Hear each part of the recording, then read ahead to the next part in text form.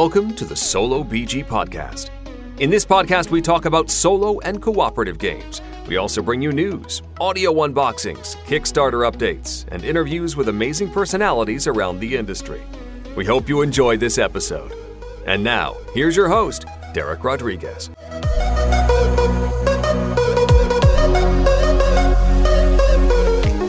Well, and we are here in another episode, right? Episode number 105. It's crazy. And this is actually the last episode of the year 2021, which time flies when you're having fun. By the way, hi to all of you amazing listeners that are on the other side of the speaker. This is a very special episode because it's actually the most listened episodes usually are these ones, right? Tonight, as you read on the title of the description, we are talking about our top 5 solo and cooperative and sometimes non-cooperative board games. Actually, as I check the stats of the podcast and when I check the locations of where all of you amazing listeners are from and where you're listening from, and including like which streaming service you're using, either iTunes, Spotify, Google Play, Amazon Music. Regardless, this is probably these ones that we do at the end of the year are the most listened. So I guess that's because you also enjoyed these ones, just as much as we do. And I say we because I have a special friend as a guest. Of course, you know him because he has been in the podcast many times. And I'm talking about my good friend, Jonathan. Jonathan, how are you doing tonight? Are you ready for your top 5 of adventures that you had this year? I am. I'm always excited for this. I mean, as a podcast listener myself, I always like listening to top 5s, top 10s, because that gives me ideas where to look and what games to try out next. So looking forward to giving some of our games from this year and talking about them and why we liked them, and maybe even some we didn't like or that we were surprised by. So looking forward to it. Yeah, me too. And this year actually we got good games, I believe.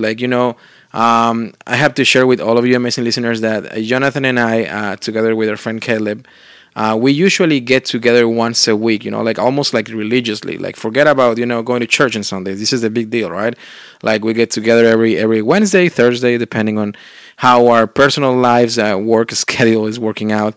This year was a little bit different because we had some inconveniences, we'll say, during the year. So, but even though we got to play it a lot, and most of our games that we're going to mention, we probably played them together the first semester of the year. Some of them we play them, on our own and solo, but we still share those experiences. So that's always good. But just to give you a little bit of background of why, I guess Jonathan has been many times on the podcast, why Caleb has been many times in the podcast, is just because actually before the podcast, the gaming group started and all that stuff. But anyway, just a little bit of background story, which probably you already know because I don't even remember at this point if I mentioned this on the 105 previous episodes. Before we jump in, Jonathan, actually, we've been doing something on the most recent episodes. And what we do is we jump into the DeLorean, which I know you love DeLoreans as much as I do. And we go back and take a look of while we talk on episode 5. And actually, episode 5 was recorded back on October 1st of 2018. That I remember I did it by myself. But I review a game at that point that, I believe you played it, or at least you heard about it. And I'm talking about The Bloody Inn. That was basically what we talked about it back then. Back then, the episodes were shorter. Actually, that episode was only 16 minutes long, versus now they're usually like an hour and a half. But I don't know if you ever played that game with me, Jonathan, or did you just look around and hear it at some point, The Bloody Inn? I know I played it. Because I remember some of the art from it. It's a card game, isn't it? Yeah, it's the card game, kind of like a set collection kind of thing. Yeah. Actually, I still have it in my collection, to be honest. But I mean, it's probably been at least 2 years since I played that game. So I mean, it didn't cause a huge impact, And it was probably because back then I was trying to review also like shorter games, nothing epic. In that way, it would be between the time frames of the episode, and also being new, in the podcast universe, I guess. But I remember playing it. I remember solo was okay. It wasn't anything special. Multiplayer was okay too. And it's still in my collection just because it's a small box and I can put it like it's easy to store. I can just put it in a drawer or something. It stays there. But I don't know if I'm gonna, keep, owning it. I mean, honestly, if at some point a friend wants it or something, I might be okay just parting with it because, it didn't cost. Probably back then it was okay, but I don't think right now it will cost like a something crazy, a crazy impression on me. What do you remember on the game besides being a set collection? I don't remember much. Okay.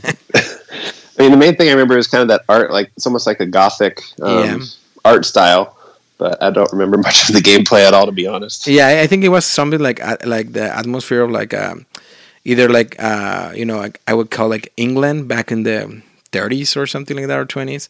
But I mean, yeah, that was it. We reviewed the Blooded Inn. So it's always nice to see what we were talking about, 100 episodes ago, especially 2018, before chaotic times, before pandemic, before all that craziness. Jonathan, like I was mentioning, the mechanic of tonight, I guess, or today or this evening, depending on what time you're listening, my friends, and where you are in the world. And, the mechanic for this time is going to be like playing a board game, right? So tonight we're playing a two-player board game where Jonathan and I, we're exchanging points of views. We are kind of like trying to gain some area control on the board. Probably we're going to put some workers there and to get some resources as well. Why not? So that's how it's going to be. So, of course, Jonathan is on my left. All right. He's the only player on the left. So, of course, that he will be the first player token.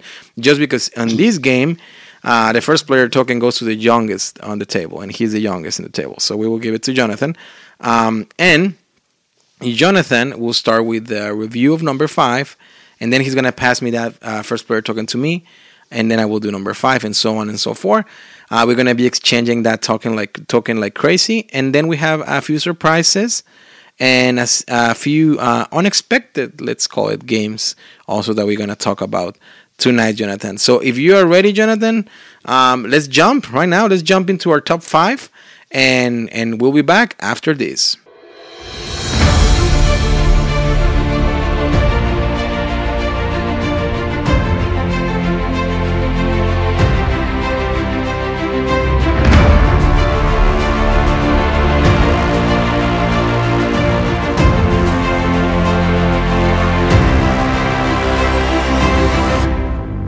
So actually, Derek, the reason I joined the group was because I knew you and Caleb were older, so I would always get to go first in any of the games where the youngest player goes first.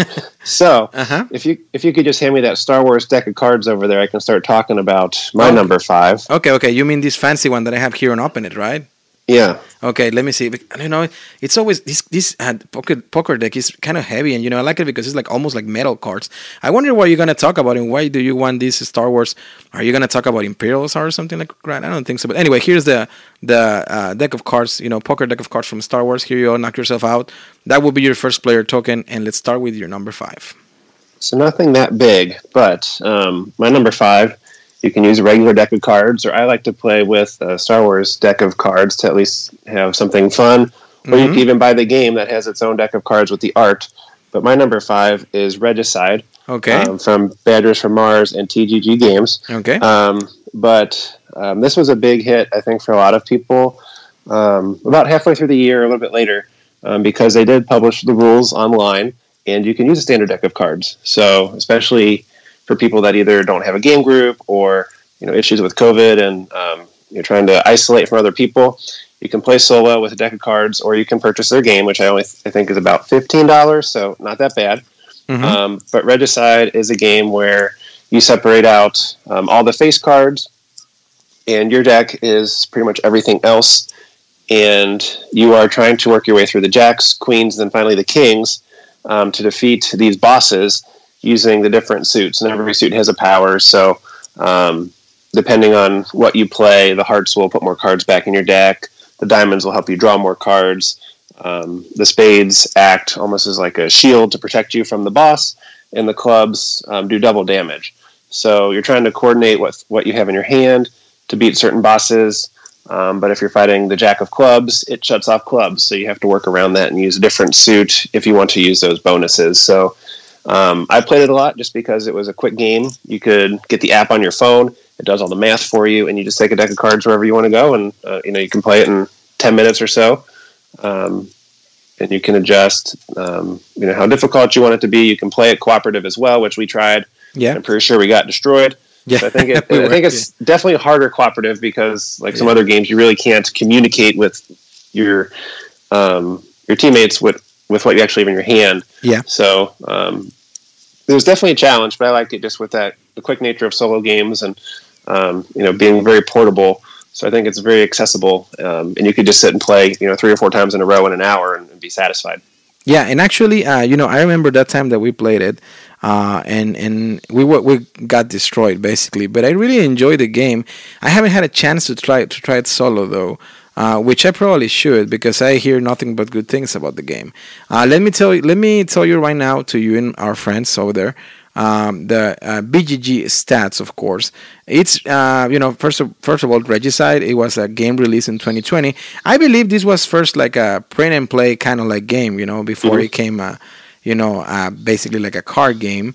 And I don't know. You can probably correct me on this, Jonathan, but I think it was a Kickstarter campaign, right, as well. That I'm not sure. I kind of heard about it after that because it did get, I think, to be like the number one hot game in the hotness on BGG for a while. Yeah, so that's kind of when I heard about it. After it had been out and available for a little bit. Yeah. So it's ranked on the place 1,655. It has a 7.6 score on BGG. Regicide 2020 work together as brave adventurers to defeat the corrupted monarchy. It's a game that is 1 to 4 players. It plays in 10 to 30 minutes, like Jonathan mentioned. Age 10 year plus, with a weight complexity of 2.2 out of 5. The designer is Paul Abrams, Luke Badger, Andy Richdale, and the artist is DJ Phillips, and the publisher is Badgers from Mars and TGG Games. So those are the stats on BGG, and of course, like Jonathan were mentioning, like you can get the game, like the card game and bought it. But honestly, like he just asked me for that Star Wars deck of cards. You can use any theme you like. That's one of the convenience of this game. I think that you can go. I don't know if you're in the United States, you can go to any Barnes and Nobles, or you can go basically to any store that you have wherever you are, and buy, or online, and buy any thematic poker deck that you like. You can be a DC, you can be Marvel, you can be whatever. And then just play with it, right? So that's one of the coolest things of the game. What do you think about the BGG qualification, though? Because I think it seems like a little bit low, the 7.6. But once again, sometimes those scores are very tricky, I mean, you don't even know, why people are voting or how people are voting. And it's tricky, right? Yeah, and I feel like this one, I think it's come back up. Mm-hmm. Not that I want to talk about it or that we should get into it, but there's the whole controversy this year with another Kickstarter from TGG Games and some of the artwork and some of the viewpoints of the owner. And so I know a lot of their games or things they were associated with when that came out. A lot of the votes were, I think they got a lot of ones or negative comments because of that. Was that one the one with the frog? We're not going to go into it. Oh, okay. Now we're talking about, okay. But yeah, so I know this game, and I think some of the other ones dropped a lot on BGG just because of the votes from the people that were, upset by that, and they wanted to express their opinions. And so, I see. That was one way they did that. And I think Regicide was like the overall ranking went down a lot further than what it is now. So I think it's kind of come back up, and it's hopefully rated more based on actual gameplay and what people think. So it makes sense then why it's going to be. We're not going to jump into that for sure. But I remember that the huge controversy. Actually, just fun fact, that controversy, it was also reflected during Gen Con. I mean, I didn't witness it, and I don't think you did either, Jonathan, because I believe this happened on Wednesday. But there was a huge controversy where the designer or the publisher from the company got basically, pushed away from Gen Con So it was like a huge deal, and you could see it on Twitter and whatever. And probably you know what we're talking about, our friends. But yeah, so that's probably why it makes sense that, in a way, right, that why their ratings are low. And you know, it's understandable. People, we express our emotions in different ways. So if one way is, you know, through BGG, well, I mean, that's fair as well. Jonathan, now since you're done with, actually before you're done with Regicide, I want to tell you a story about the game that I don't know if you were aware, or if I told you this before during our game nights, but might as well, I will share it right now. I remember seeing somewhere in Facebook or in social media, I don't remember which one exactly, a story about a guy that, or a person, let's say, he was on an airplane, right? Did I tell you that story about the Regicide game or not? I don't think so. Okay, so this person is in an airplane, right? I don't even know if he's in America, in Europe, or where, but he's on the flight, and he's, you know, playing solo games or whatever, app games on his on her iPad, and then he suddenly see this old lady that it's on his or her left side, you know, pulling down the tray, you know, like the airplane, like the tray where you can put your food, water, whatever. Puts down the tray, and then brings a deck of poker cards, you know, and she starts to, you know, shuffle some cards and lay them out there. So the guy was like, well, I mean, you know, kind of like sneaking and see what she was doing. And first, he or she, I don't remember once again what it was, thought that she was going to play, you know, the classic solitaire, right? Solitaire cards that, yeah, it's kind of common, like, see sometimes. You know, some people playing it. I don't want to be disrespectful, but sometimes people above a certain age, they play those games, right? It happens that she was actually playing Regicide, and this guy knew about the game or Regicide as well. So it was just a story that once again someone shared on Facebook, and to me it's crazy. Like, you know, like it tells you the beauty of the hobby as well, and also how the solo gaming niche it's kind of like, you know, expanding, and it's probably not a niche anymore, and how you can be surprised, you know, in this case, like, Jonathan, I don't know about you, but I would go crazy, you know, if I'm in that situation where I'm in an airplane, or let's say you're in Europe and you're in one of those fast trains, and suddenly you see someone, you know, especially like an elderly person, you know, like bring it up on a table, a solo game, right? That would be crazy, don't you think? Yeah, I mean, I just think of like my parents or my grandma. Like, I can't imagine them doing anything like that. So that'd be pretty cool to see somebody. I mean, imagine your nana playing having a solo session of Scythe, right? Yeah, with the sidekick app. I mean, that would be crazy, in a good way. But I mean, yeah, I just wanted to share, you know, that story, since this is the time, right? Like, why not? But anyway, Jonathan, before we jump into my number 5. Do you mind just carefully handing me that huge knife that you have over there, kind of like a Michael Myers knife that you have, you know, over there by your drink? Do you mind handing that to me, please? I will use it as a first player token if you don't mind.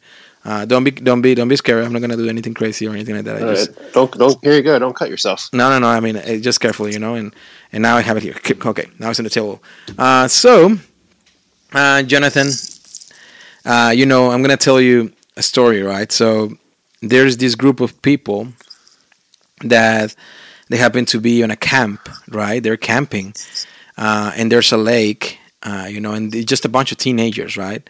So of course they're drinking, they're having a good time, they're having good music, you know, from 80s, and early 90s, you know, they're having a blast, and you probably start to, you know, suspect a little bit of where I'm going with this theme, right? So, you know, they're having a good time. They're having a blast. Of course, they're using some non-recreational substance that they probably...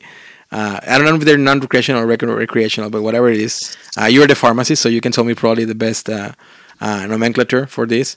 But anyway, they're using this substance, and they're having a blast. They turn up on fire and all this stuff.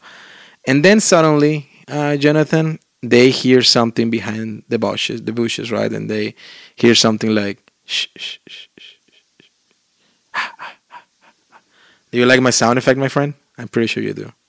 Oh, I thought that was like an actual recording. Oh, there. You go. Don't turn the lights off because then you're gonna get scared. But then, of course, a stranger, a huge slasher, a big guy, right? He comes out of the bushes and he starts to kill everyone, every single one of them. And they started running like crazy. And there's some victims as well over there on the camp, right? Because there's different cabins, different tents and stuff. So they're just a group there. But from that group, everybody dies, and just a girl, pretty much I will say a badass girl, she escapes. And now we take the role of this girl, and we have to do our best to kill this new Jason Voorhees, I guess if you want to call it. And can you guess which game I'm talking about, Jonathan, at this point? Well, at first I haven't played many of them, but initially the theme kind of sounded like, was it Last Friday? It's almost. It's a slasher. I think now that you're talking about that character that survived, it sounds like she's a final girl. Yeah, it's the Final Girl. You got it. Final Girl is my number 5 of 2021, and I will give you the stats from BGG right away. It's a reimplementation, actually, from another solitaire game that I still keep it, and I think it's a very fun game. I don't know if you have a chance to play it or not, but I'm talking about Hostage Negotiator. So this game is basically a re-implementation of that game. It's ranked right now on the place 4,125. It has an 8.8 on rating on BGG. It was released in 2021. And basically is you alone must survive and defeat the horror movie killer, which is what I try to explain right now. It only plays with one player only. 30 to 45 minutes for playtime. Age 14-year plus. Weight complexity of a 2.38 out of 5. The designer is Ivan Derek, AJ Porfirio. The artist is Tyler Johnson, and is published by Van Ryder Games. Final Girl, my friend, Final Girl. So, just to give you a little bit of idea on the game. This game, of course, I went all in on the pledge. I mean, why not? Just the theme by itself, it's something that is really appealing to me, and I decided to jump in. And I got, of course, the neoprene mat, the miniatures. You get some special characters, some promos here and there. What is Final Girl? Final Girl is basically what I just described to you, right? Except the substances and all that craziness. No, that's not there. But, it's basically a horror slasher movies from the late 80s, early 90s, those good times where these movies were probably becoming very popular. And they probably, without knowing, became an important part of the, I won't say even American culture. I would say probably a world culture, when we look back to those movies. And basically, it's a re-implementation in a way of Hostage Negotiator. How does it play? Well, basically, at the time of the setup, you're going to choose a slasher or a killer, and that killer will have different abilities that they will be triggering during the game, and different stats that they will be getting more powerful, let's say, during the game.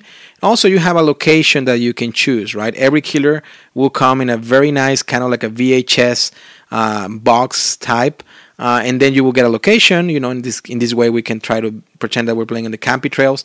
You're going to set up the location according to a setup card, and that you're going to have some victims over there around the map. You're going to have the killer around the map, and you're going to position yourself as well around the map. You're going to have some events that they will be triggering during the game, and also a terror deck, kind of like in the same way as a Hostage Negotiator.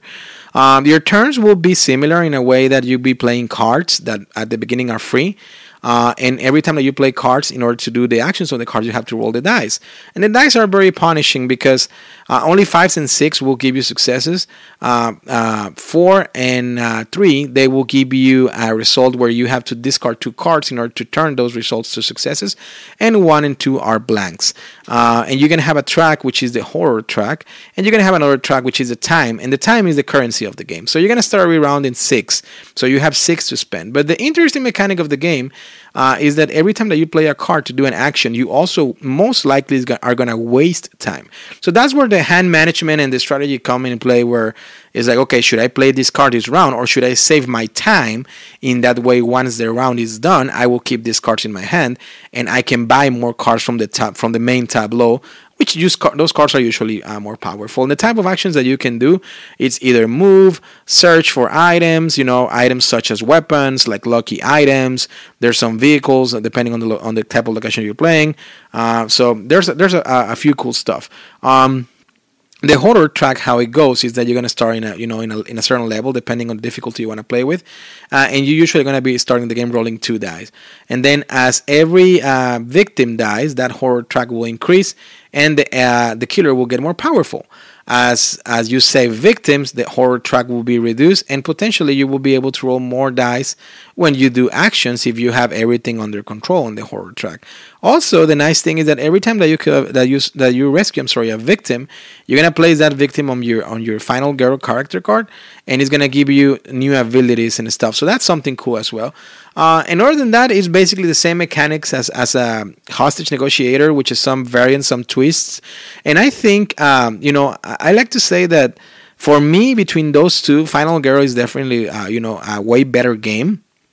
I think it almost feels like Hostage Negotiator was like a prototype kind of game, and then this one was the real deal, right? So it's a game that I highly recommend, especially for solitaire players. Of course, it's one player. You can play it 2 players if you like, kind of like a cooperative way, like making decisions together and stuff. And I think it will still be fun, because I remember playing with my wife Hostage Negotiator a couple of times, and it was fun. So I don't see why this one wouldn't. But once again, it's just a variant that you will have to homebrew a little bit, where it will be cooperative 2 players, and basically you won't change anything. It's just like deciding together or taking turns to roll the dice and things like that. The dice are very painful, so it's very hard to win on this game, I will say, because you have, of course, like a hell track, and the enemy has a hell track. Now, I have to say that usually how you're gonna win this game, unless in an expansion something change, is that you have to kill the bad guy. That's it. It's not like in Hostage Negotiator, where depending on the scenario, you kind of like, okay, you have to rescue these victims, and then he won't have any more hostages, I guess, and then away you will win. No, here is more like, okay, it's either kill or be killed, which in a way I like, because I remember last year I put Cthulhu That May Die on my top 5 list as well, and that's one of the things that I really like from Cthulhu That May Die. It was almost like I call it that time like kind of like having a rock and roll song. Like it's fun, let's move, speed up, and that you have to go and kill. Yes, you have to investigate, but you have to go and kill, and that's it. That's how you win the game. And here is the same situation. Yes, you want to rescue some victims around, just to get more powerful, and that way you can be more, capable to try to fight the killer. But also you want to get some items and so on and so forth. But you don't focus too much on that. Now, ultimately, this is the kind of games that you can have everything on your favor. You can have all the items, you can have all the abilities, you can have all the victims. But if your rolls suck, that's it. Like, you won't win. And in a way, me personally, I really enjoy that. I really enjoy rolling dice on games. I think especially solo games, they should be thematic. They should be in a way like kind of like almost like a movie, like very audio visual. And you know me, Jonathan, and Amazing Friends, that I say all the time, like usually when I play on my game room, that I have the lucky or blessing that to have a space where I can play. I put my soundtrack on the background, soundtrack that is appealing to the game. And then I just let myself immerse in and have a blast, and in this case, these type of games are definitely my cup of tea. So anyway, I wanted to recommend you and Final Girl. And even if I got this game, like, it's almost out of the oven, I got this game about a month ago, kind of, Jonathan, when I text you that picture. It has become one of my favorites. The production wise, it looks pretty cool, almost like a bunch of VHS movies. The miniatures, if you got the miniatures expansion, is very cool. You don't need the miniatures, you don't need the neoprene mats. Honestly, it worked perfectly with meeples. But you know how we are and how we like things. Another thing that I think is very positive on the game is that the boxes will be the killer mat, and also they will be the location mat. So that's pretty cool, because they're kind of like a magnetized. So they will stick together, or like I said, like a VHS, kind of like a holder, or they will come out and be the game, basically. And I like that once you're opening more movies, let's say, you keep everything in one box, since you can choose multiple final girls. Doesn't matter who are they fighting. You can mix and match locations and enemies. So anyway, it's a very fun game, Jonathan. I hope you get to try it soon. Definitely, I would love to lend it to you, and that way you can get the feeling of it. But yeah, that's Final Girl. I don't know what you heard about it. I don't know what are your thoughts on this game? I don't know a ton about it, but I've seen like some of the movies that it would be based on. I'm not like super into all those kind of movies, but I've seen some of the older Halloween movies. Friday the 13th. I think I've seen a couple. Nightmare on Elm Street. I always like to watch the Scream movies just because I still enjoy that they kind of parody. Oh yeah. That genre. But I think I would like it, and especially just with that theme and it being such a thematic game. Well, I'd definitely be up for trying it. It definitely feels. I know. I remember now that you really enjoy the Scream movies, right? Which actually there's a new one I think coming up soon. Yeah, in January. In January, hopefully. Do you think it will be good? I think so. I liked the last one that was probably 5 or 6 years ago. It was pretty decent. So I think they're bringing back most of the original cast that's still alive in that universe. So I'm hopeful. Yeah, it would be fun to make one episode at one point of that movies that we wished they would be in board games, because I feel like Scream would be a fun board game. In a similar way as Final Girl. I wish Final Girl could be cooperative as well, because honestly, it kind of feels the same way, because you can go with any kind of slasher you like. Like, of course, they're generic slashers, right? But like you have Hans, which it's like a butcher, but it looks more like Jason Voorhees, kind of, So then you have another guy that he looks kind of like Freddy Krueger. So I really like that, and I can see like someone, a publisher, hopefully.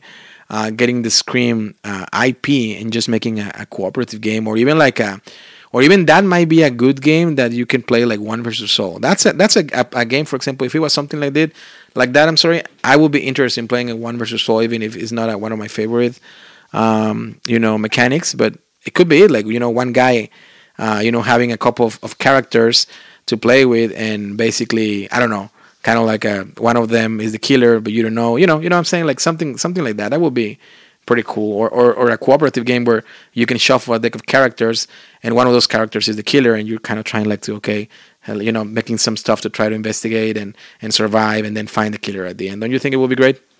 Yeah, I think if you should pitch that to the op, I could see them. Picking that up with some of the other things. I know they did that. They added The Shining into their escape room type games, so maybe they'll do another horror, scary type thing. That would be fun. So just to close on the Scream, your expectations. You think it will be better than the original one? Because it's hard when we look back. I remember the first one and it was cool, but it was back in the day, right? I haven't seen it recently. I don't know how well it holds up or not. What are your expectations on the new one? Is it a sequel, or is it like a remake? What is it about it actually? No, it's a sequel because it brings back. I think she's been in all of them, but it brings back Sydney, who was like the final girl from the first one, and the other, 3. But it brings her back. It brings back like Courtney Cox's character from the first one. Oh, nice. It brings back a lot of them, but still moving forward. I think the hardest thing with a lot of the horror movies is, what do you do with cell phones and like other technology that's available now, and how do you make that work when in the 90s not everybody had a cell phone, or you couldn't get internet to communicate with people, so it's a lot easier to figure out how to stage those kills, where now you have to work around technology and what other people can do with just a regular cell phone or a smartphone or whatever. So I think it'll be interesting. I feel like it'll be hard, just like any movie for the most part, to beat the first one. I know there's some exceptions, but I don't know, I still enjoy watching the first one, and I'll still go when they have it in theaters every once in a while just to go watch it on the big screen. Didn't you went and watch it recently, actually, with the cast, right? The cast was there or something, and you got some autographs or something?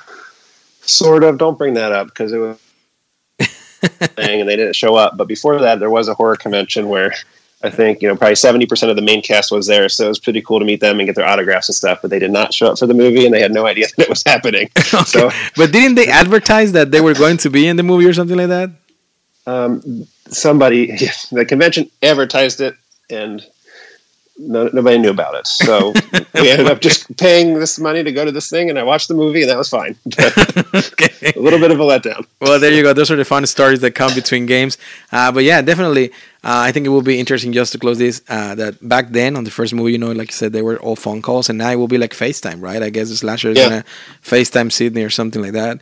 So we'll see. Well, my friend, tell me which kind of first player token you want me to pass you on. You tell me, but don't ask me for anything heavy because here on the table we have a lot of stuff going on right now. We have a lot of games. We have a lot of things that we can use as a first player token. So you tell me, what do you want? Well, if you just want to pass me maybe a spell card, okay, or a gate token.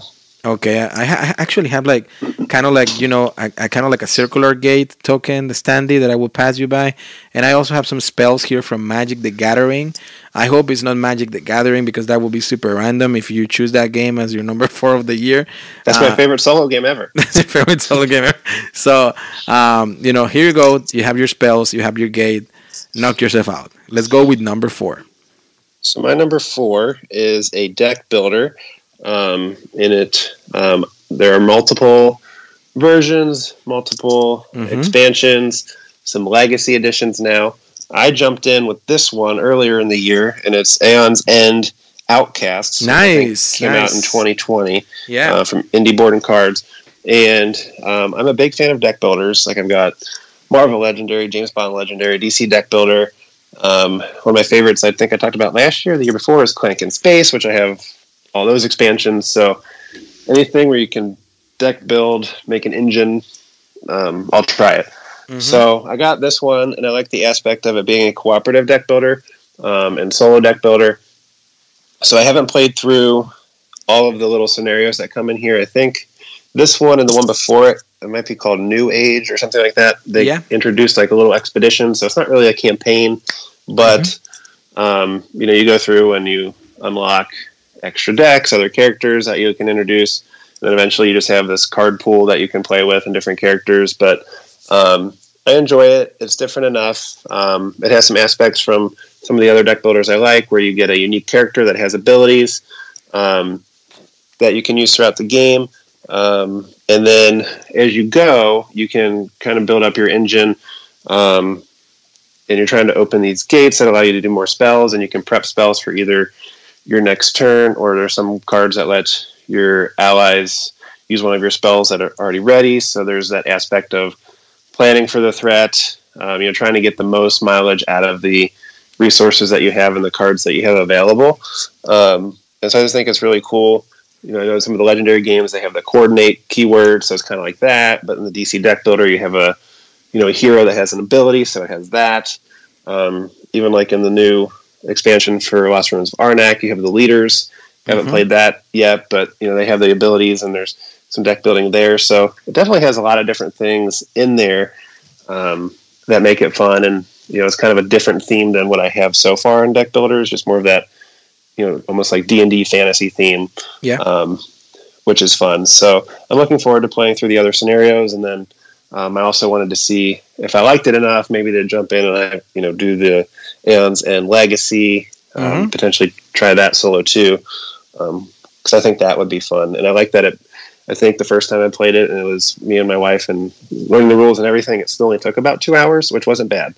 So I like that it's not a super long game, but it still fills that deck builder, engine builder sort of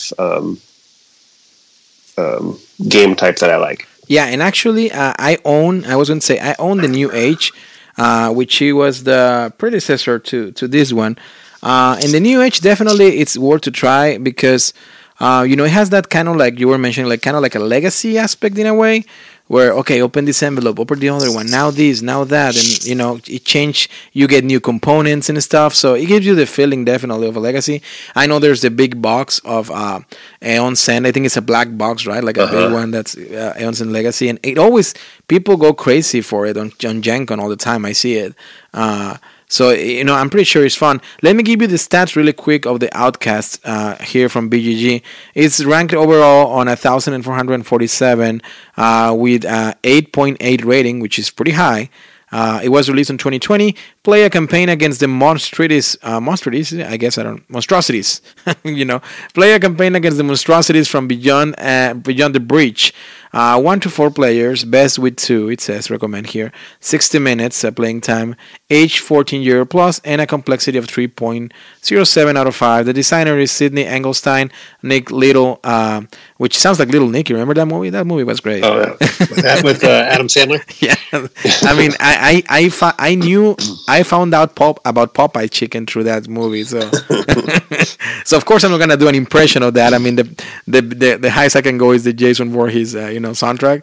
But I remember, the Popeye chicken that he was always saying. So it was pretty cool.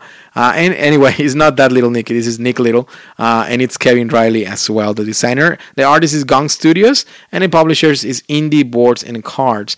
Jonathan, I think this was a very revolutionary deck builder, right? Because it started implemented some mechanics that they weren't there. For example, we have the DC deck buildings that I know you have all the expansions too. I have all the expansions, and there's a huge bias, towards that game just because of the theme, the DC. I know that you played it back in college, and it's a game that, in a way, I have to accept, even if it hurts me saying, you can see the time on that game, but once again, it drags me the IP because we have discussed it many times. I'm a DC guy, right? Now, then you have other games like Legendary, right? You have the James Bond, X-Files, Alien, which I think is the best one, the Encounters, and then the Marvel one that is not Encounters. And then you have many, many other ones. Now, you name it. There's tons of deck builders over there. But this one came and did something different. And that's, I think, the key of it. Because that's why, for a lot of people, this is the best deck building mechanic out there. In your opinion, do you agree with that? Do you think this is the best deck building mechanic that you have seen in a game? Or do you have any other one that you like mechanic-wise? Do you like any other game a little bit more than this one? Not the game, the mechanic of a deck building. And I think it's an interesting question, because they all go to deck buildings, but in reality, like, this one does it differently. Yeah, because even you have the DC game, and that's just pretty much totally random with whatever set you're using. Marvel's kind of random, but you still pick different characters, so sometimes it works, sometimes it doesn't with the combinations. But I do like with this one, you kind of have that set grid of cards, so you always know what's available. You just have to figure out a way to buy them. But I feel like that helps with the cooperation and planning, because it's not going to be random. What am I going to flip over in the market this turn? So I think it helps with that aspect. But I'd probably put this and probably the mechanics from the Clank franchise up there, just for being different. They're definitely different games, even though they do both kind of do fantasy, or there's Clank in Space. But that one's almost totally different too, where it's more of a traditional deck builder, and you have that the board. So so it's even hard to compare those. But I'd say those are probably my top two mechanically. Yeah, and it's definitely, I understand that, definitely a game that, not only because it's in your number 4, but I think we both of us will highly recommend this game either for a solo gamer or for a group of games, right? If you have a gaming group, because this is a game that, if you like cooperatives and you like deck buildings, definitely it's a game that is worth checking out. Anything else that you would like to add in AO's end before I ask you for a few crazy things as my first player token? I don't think so. That's all I got. Yeah, all right. So, do you mind passing me that magnifying glass that you have over there by your right hand? I also will need that book that is just behind you. And if you don't mind standing up to the wall and handing me that kind of like a Indiana Jones whip that I have over there, please pass me those 3 things. Thank you. Yeah, the book is kind of heavy, right? So, okay, I have it here. Perfect. So, I ask you for all of these, Jonathan, because right now, we're going to go in an adventure, you and I, all right? And we're going to go, we come prepared with a book, which will give us knowledge, with a magnifying glass, and that way we can, look at certain things, I don't know, you name it, insects or some jewels that we might find. And we had the whip just because we're cool, and in that way we can defend ourselves from beasts or enemies, right? So we're gonna go ourselves into the jungle, because I hear that there's a certain territory that it has some ruins, right? Some ruins that they haven't been explored, since forever, probably since they were by an ancient civilization, since they were there. So I hear that in these ruins, in these temples, there's some treasures, but I also heard that there's some beasts over there. So we have to be careful, right, while we visit these ruins and temples. So I guess this is enough hints and enough clues to tell you about the game that we're gonna talk about. And now we're gonna be in that region called Arnak, and of course we're gonna explore the lost ruins of Arnak, which is my number 4. And what we're gonna do here, Jonathan? Well, what we're gonna do is probably we're gonna split. I'm sorry to tell you this, my friend, but we're gonna split. We're gonna take some resources with us first, and some cards as well, which they will help us to overcome, any challenges that we may encounter. Also, we're gonna get some abilities. Why not at the beginning, and some scrolls that they will kind of help us to identify some locations. Each of us, we're gonna go on foot, so we're gonna get a pair of hiking boots. Most likely, we're gonna probably get a jeep. In that way, we can be around. And you know what? Just because we're fancy, we might get a plane as well, which is crazy. In that way, we can go towards those places. And Lost Ruins of Arnak, Jonathan, what can we do? Well, just that. It's about fun. It's about, placing our workers, which is us in this case, in this crazy story that I'm making up, and getting resources, getting some top type of resources.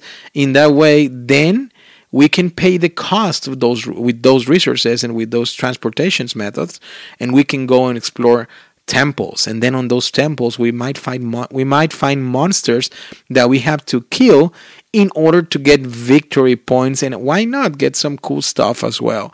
And the farthest that we go, better is the chances of the rewards that we're gonna get.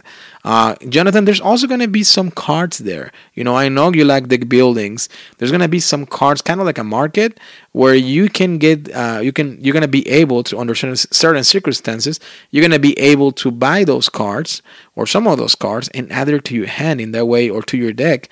In that way, you can use them, in later turns. Not only that, not only we're using the worker's placement, a mechanic. Not only we're using the deck building mechanic, but also kind of like a hand management at the same time, or what to use and when to use it. And also, we're going to have another track, remember that magnifying glass that I asked you for in the book? Well, that will help us to do some research and, to get some, intelligence or knowledge during the game. In that way, we can score points in a different track as well. So we can either go in the path of peace and just trying to do our research, about the ruins and find some clues and get victory points through there, and ultimately go to the temples through that route and get some treasures. Or we can do it the Derek way, which we just put some people to work. I guess I don't mean it in a bad way. We put our workers to work and get some research for us, and then we go and fight monsters like crazy, and we have a blast. So of course, this is basically a very simple. Kind of like a storytelling way of how Lost Ruins of Arnak plays. I'm gonna give you the stats from BGG, and then I will give you a chance to talk about this game, Jonathan, because we played it together actually, and I know your thoughts are probably positive on the game as well. The rank overall is 41. Is ranked on strategy category is on 36, and family is in place number 3. Family game, which I don't know if this is a family game or not to me. But it's still on a number 3, which is super high. 8.1, the rating on BGG. It was released in 2020, Lost Ruins of Arnak. Explore an island and find resources and discover the Lost Ruins of Arnak. It has 15,000 people. 15,000 people have rated the game. So this is the kind of ratings that we can trust. Sometimes when you have high ratings with 900 people, it's like, well... But when you get 15,000 people, it's definitely something worth checking out. 1 to 4 players has a very good solo mode. I believe the expansion really enhanced the solo mode as well. It says that it's best with 3, the core game, at least 30 to 120 minutes playtime, age 12 year plus, weight complexity of 2.8 out of 5. The designers are Elwin and Min. The artists, I'm not going to name them because they have very difficult names for me to pronounce. And it's published by CGE Sech Games Edition, which actually I have to say that they hand me the copy for review purposes. on Gen Con. They were awesome with Solo BG podcast. And yeah, this is Lost Ruins of Arnak, Jonathan. What do you think? You played it as well, and I think we had a blast together, right? Yeah, I mean, I think that was one of our favorite games from that trip with me and Caleb. And I think it's one of the few games where we all have a copy. Yeah. Where, Caleb and I went out to get a copy after we played that. But I really enjoyed it because it does have a little bit of the deck building that, like you mentioned in your story, the different tracks that you can do on the board and different ways you can get points. Like, I think it's definitely just a great design. And I think it's the first design for Min and Elwyn. So I think that's really cool to see that, they came up with such a great thing, as an early design. So I'm definitely looking forward to playing again. I have not played it solo. Oh, you have to. You have to, my friend. But I'm looking forward to that. And then I know the Expedition Leaders expansion was released at Essen, so hopefully we'll get that here soon. And we can try it with the different abilities for the leaders and see how that changes the game. I don't know why I have the feeling that the three of us are going to be ended up owning a copy of the expansion as well. I'm sure. Which is not the smartest thing to do, right? Since we're, the same group, but, that's how we are. It's hard to hide our nerdiness, I guess. But this is definitely a game that it was also a big surprise for me in this year. And it's crazy because I remember this is one of those games that the hype was so high that at some point it was very hard to find the game. And it reminded me of what happened last year or probably the year before with Wingspan, remember? Which it was crazy to find that game too. So anyway, Jonathan, it's interesting sometimes how the hype is created, around the games, and sometimes it's dangerous, right? Because sometimes just because the FOMO, right, the fear of missing out, or the hype, we ended up, or me particularly, ended up buying some games that they're not really worth it. Have you experienced something negative with hyped games, I guess, in the past? I'm trying to think if I have. I mean, not that I can think of, because a lot of times there'd be the hype. I think, like you mentioned, Wingspan, or like when Gloomhaven Jaws of the Lion came out, there was a lot of hype around that, and that was just hard to find as well. But I think sometimes, for a lot of the ones I've either gotten some of the things like the board game auctions or some of the secondhand places after the hype's died down a little bit. So I've had some time to do some more research and pick and choose with those. But I definitely think there are some games that each year that we run to at Gen Con on Thursday, and we haven't played in a year or two. And they're not bad games, but it's they're anticipated so highly, and then you get them, and it's an okay game. But it's it's not a game that brings us back every time. So can you remember what has been your most hyped game? Like a game that you've been either waiting from Kickstarter or trying to buy and whatever, and you ultimately either getting a copy of it or you're still waiting. Which one has been your most hyped game? And I'm not gonna answer mine, because then I would be a spoiler for what comes down the road. But which has been, or I can mention, well, no, I don't want to mention one because that one is also there. So I don't want to spoil, but I will say which ones are once we go down the list. But which one has been your most hyped game ever, probably? I think probably one of the bigger Kickstarters I've done was the Dinosaur Island one with the all-in. Okay. With the hype from the first, when that first came out. So that was probably the biggest Kickstarter that I was looking forward to the most. But besides that, I remember even just when I got after we had played Blood Rage, and when Rising Sun came to retail, I was excited to get that and try that. Yeah. Based on what I had heard about the Kickstarter and everything from Simon and Eric Lang anyway. Knowing that. So that was probably one of the ones that I was also more excited to it's crazy just finally get a copy of. Because I'm a very easy target from the hype marketing. So I have to be careful with that. So anyway, that was my number for Lost Ruins of Arnak.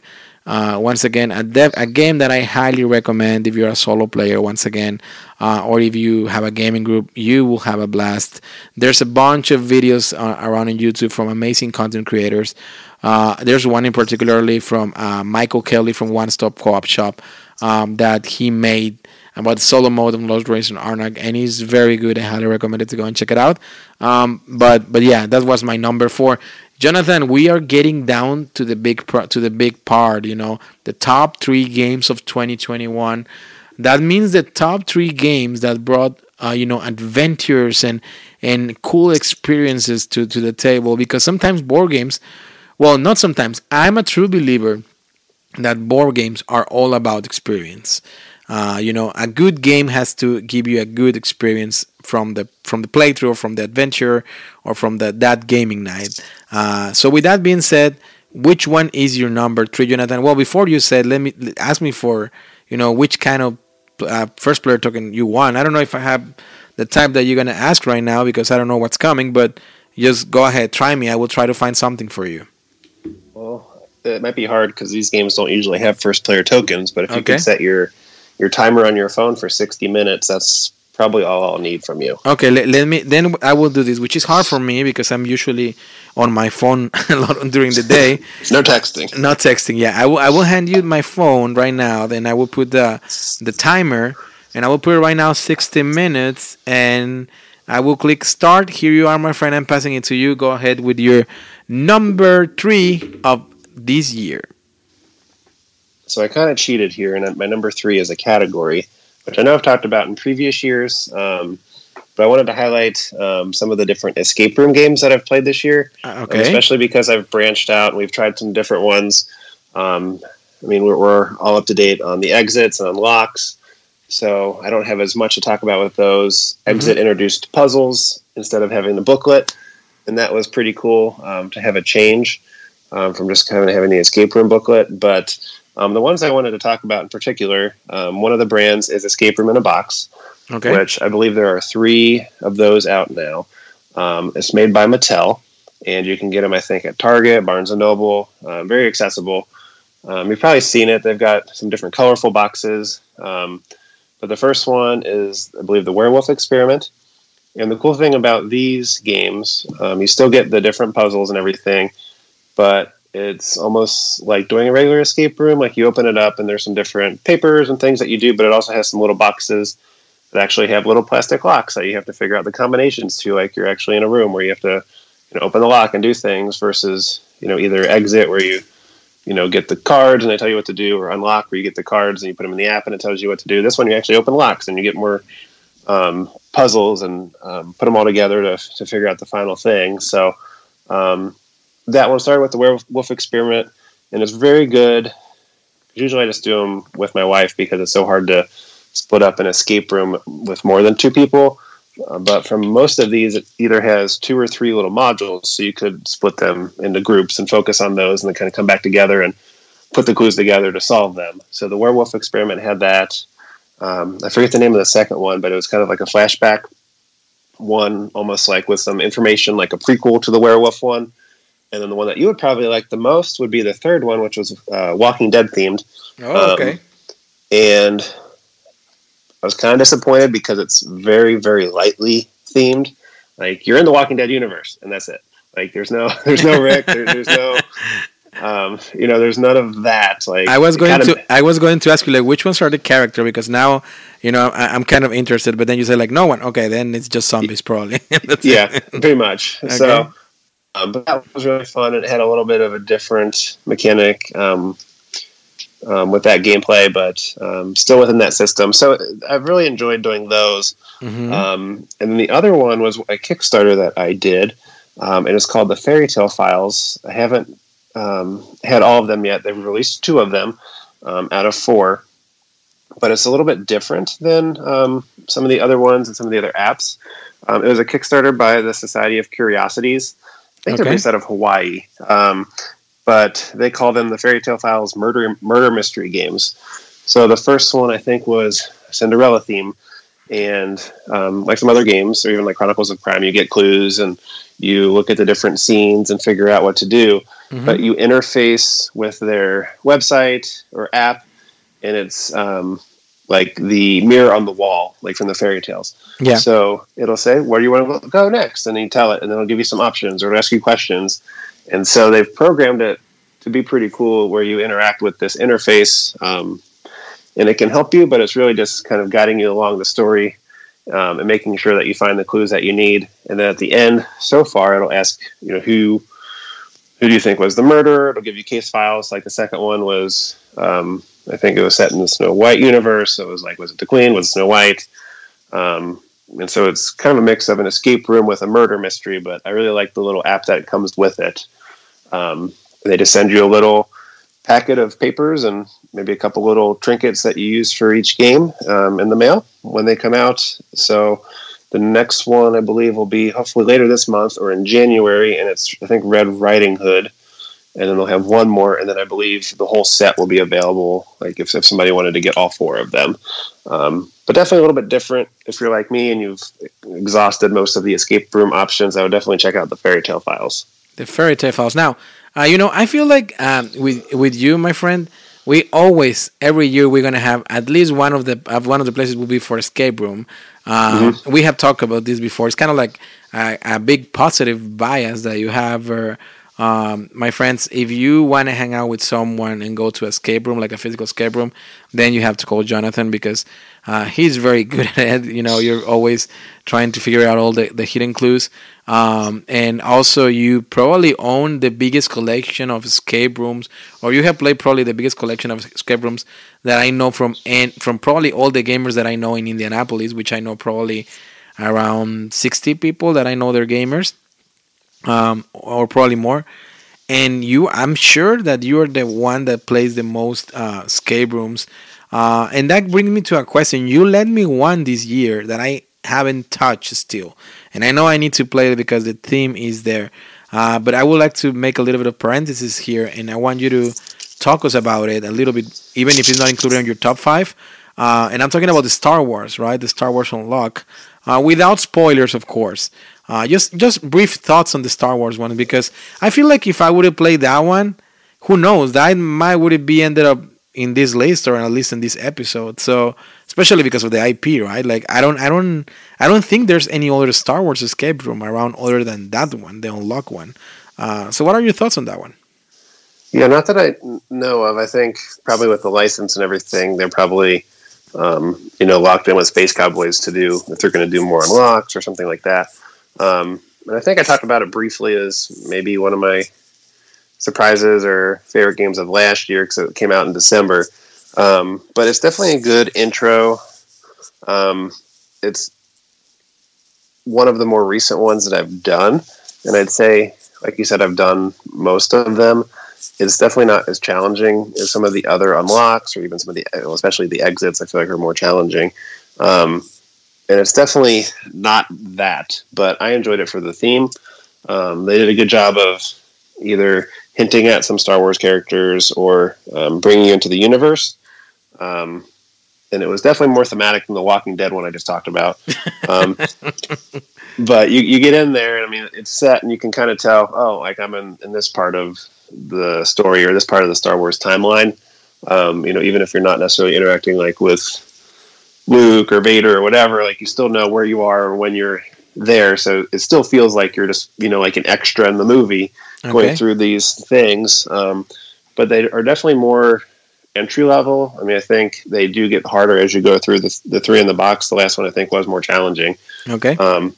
But there's a whole book that comes with it that has the answers. So even if you get stuck, like, I could see, especially for you, like you like the theme. So yeah. It may not be as fun if you get stuck to sit there for 10 minutes trying to figure out this clue. And you just want to get more into the story and more into the theme. So I think it's nice, either for that situation, if you're coming in more as a Star Wars fan, or if, you have younger kids that want to do it, having that book so you don't get frustrated and spend as much time on a clue and you can proceed with that, and it'll help you through so you can have more of the Star Wars experience. So it's kind of an odd one because it's not, if you only want it for Star Wars and you don't like escape room games, you may or may not like all of them. And if you're in for escape room games, don't really care about Star Wars, it may not be as much of a challenge. But I enjoyed it because I like both things. So I would do some research. I know I let you borrow mine, but if somebody else is looking at it, to see if it kind of fits something that you're interested in, because it is kind of a weird space with the IP in the escape room. There you go. Let's try the Star Wars one. I promise you, Jonathan, I'm gonna try it before the winter ends. I promise you. And I'm gonna play it, and I will tell you all about it once I do it. Now, Jonathan, if you don't mind, and by the way, I'm not gonna give you the ranking of the BGG of these ones that you mentioned because Yeah, they will be a lot. it will be a lot. I hope I wish The Walking Dead would be more thematic in that way, would it be more appealing to me, but it seems like clearly not. Yeah. So let's jump into my number three, and for this, Jonathan, I will need if you can lend me a spaceship, one of those that big spaceship that is behind you on the counter, and also I will need your keys in that way I can start it. So if you don't mind handing me that, I know it's heavy. I'm sorry, but there you go. Yeah, and it's a nice spaceship. I really like how the doors. I really like how the shape is like kind of rounding.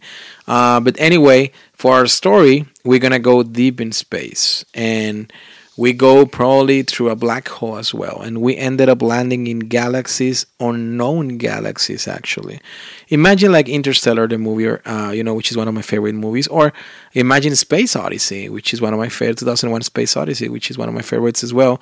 Actually, there's a fun story there. Jonathan and I, we went and watched it in IMAX. That will be a story that probably we already told sometime, or that we will tell in the future because I'm telling the story of the game. But we are traveling through this interstellar travel, I guess, and as we're going exploring and shifting around different planets and some suns and solar systems. I'm a terrible captain, a terrible driver. So because of that, we're gonna ended up landing on a desert planet, or it could be a planet that is very humid. Who knows? It's an unknown planet. And as soon as we get there, Jonathan, we get scared, of course, and also, well, we need to pack our things because we're gonna try to explore that planet, right? With us, we're gonna bring Eva, and Eva is a small ship that she can help us. Think about it like an R2D2 kind of, all right? But instead of being a droid, it's like a ship or a droid ship or something like that. But it's called Eva, right? And Eva is going to help us to explore in that way we don't fall into dangerous places. And she can gather some samples for us as well. Anyway, Jonathan, you and I have some knowledge on chemistry, some basic knowledge on chemistry. We have some knowledge on some in science. And also we have that will, right? That strength that we want to use as energy, of course, in the most efficient way. In that way, we can avoid spending time unnecessarily, because ultimately, as the days go by, our stamina is dragging, and at some point we're just gonna ended up dying, because we only have so much food and so much energy that we can use. As we go down from the ship, Jonathan, we start to explore. Right, we are in this planet, which once again we found out that is humid, and we're exploring through different. What if we translate to a board game? There will be tiles, big rectangular tiles, because it's different zones that we're exploring, and every time that we're exploring one, we see some vegetation there, some almost like insects as well, and we start to take the opportunity. Which is what is called in the game, to research those things, and we start to gather some knowledge. We start to improve our skills on knowing more about the chemistry of the planet, and about our energy engineering knowledge of the planet. I guess if you wanna look, or a scientific knowledge of the planet, if you wanna look at it that way, and then on our first adventure on the planet, of course, then we discover some spores that they can give us some kind of hallucinations as well. As we develop those knowledge that I spoke before, we get better skills. We get more skills in a certain way. Different cards, because they will translate to a board game in a cards way. That those cards will help us to do better things. As we do actions on this story and on the board game, we get a track that is gonna keep pushing, like a timing track, imagine, right?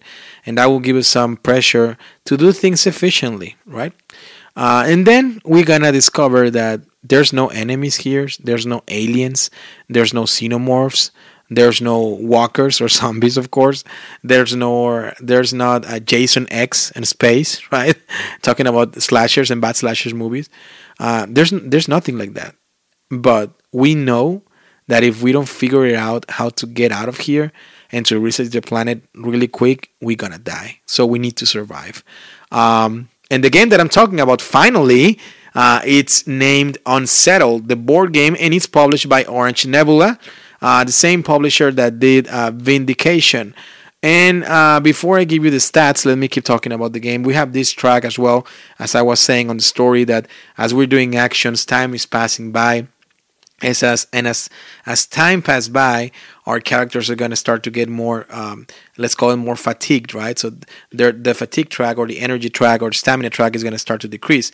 We're going to be able, as we go through the game as well, to improve some skills with knowledge, with taking opportunities to investigate in different areas on the planet, and we're going to improve those knowledge, and ultimately we're going to get skills.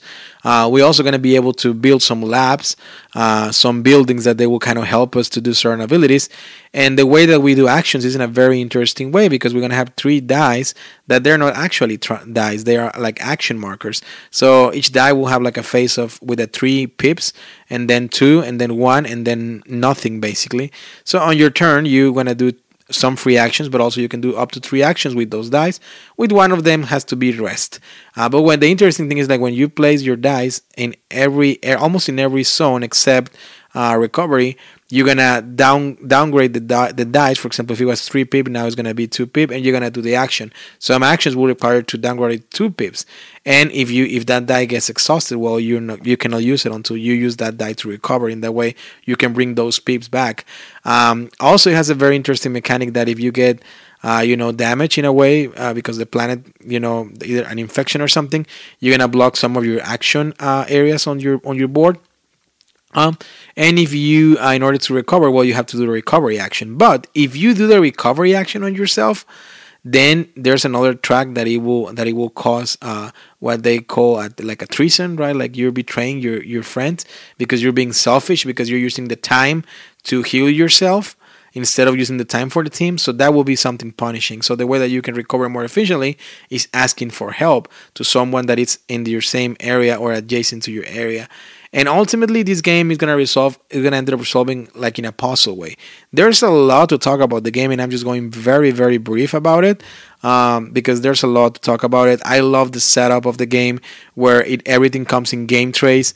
The main box is gonna include you 4 different planets that you can play, and each planet has 3 different adventures. So you have to do the 3 adventures on each planet, or resolve the 3 adventures on each planet in order to get the experience. They adjust by difficulty. And I like the story way that you don't know what's coming up, right? Like, so for example, that story about the sports is the spoiler of the first mission of the first planet, the easy one. But then after you fulfill the mission on whatever the card says, then you're gonna go to adventure 2, and some stuff can change, right? Like you're gonna find out something about those sports that you're gonna be like, oh boy, So things like that. So it's a pretty cool game, or survival. Where the interesting thing is that there's no combat, which is weird, because most of the cooperative survival games will have some sort of combat, right? Including one of my favorites, which is Robinson Crusoe, which I kind of compare it to this in the puzzle way. It has some combat, right? When you go to hunt or when something comes out or whatever. This one, there's no combat. It's just survival. But it's in a puzzling way that it also has like a strong theme on it and strong mechanics that it doesn't feel like a puzzle in a way at the same time. So once again, let me give you the stats from BGG. It's ranked overall on 1,695. It has an 8.3 rating. On BGG. It was released in 2021. A sandbox survival game in the bizarre and wondrous reaches of deep space. 2 to 4 players, but actually you can play it solo because it's fully cooperative. Playing time 60 to 90 minutes. Age 14 plus. Weight complexity 3.09 out of 5. Designers are Mark Nidlinger, Tom Matson. Artist is Bartek Fredisak. And the publisher, and Krista Zimmerman, and the publisher is Orange Nebula. Once again, the same ones from Vindication. And then you can get, I was able and lucky enough to, last Gen Con, they had the all-in pledge, because this game is very hard to find, Jonathan. And I just jumped blindly and got the game. I remember seeing it on Kickstarter before, but I didn't end up buying it just because, I don't know, something told me not to buy it, and the production seemed like too much. But I'm very glad that I picked it up in Gen Con. The all-in, basically at the same price, because it's a game that I definitely want to try with you guys. And it's a very fun game, and that will be on my number 3 of this year. What do you think, Jonathan, with what I told you? There's a lot of stuff in this game. There's a lot of puzzling, there's a lot of thinking, and there's a lot of cooperativeness, I guess.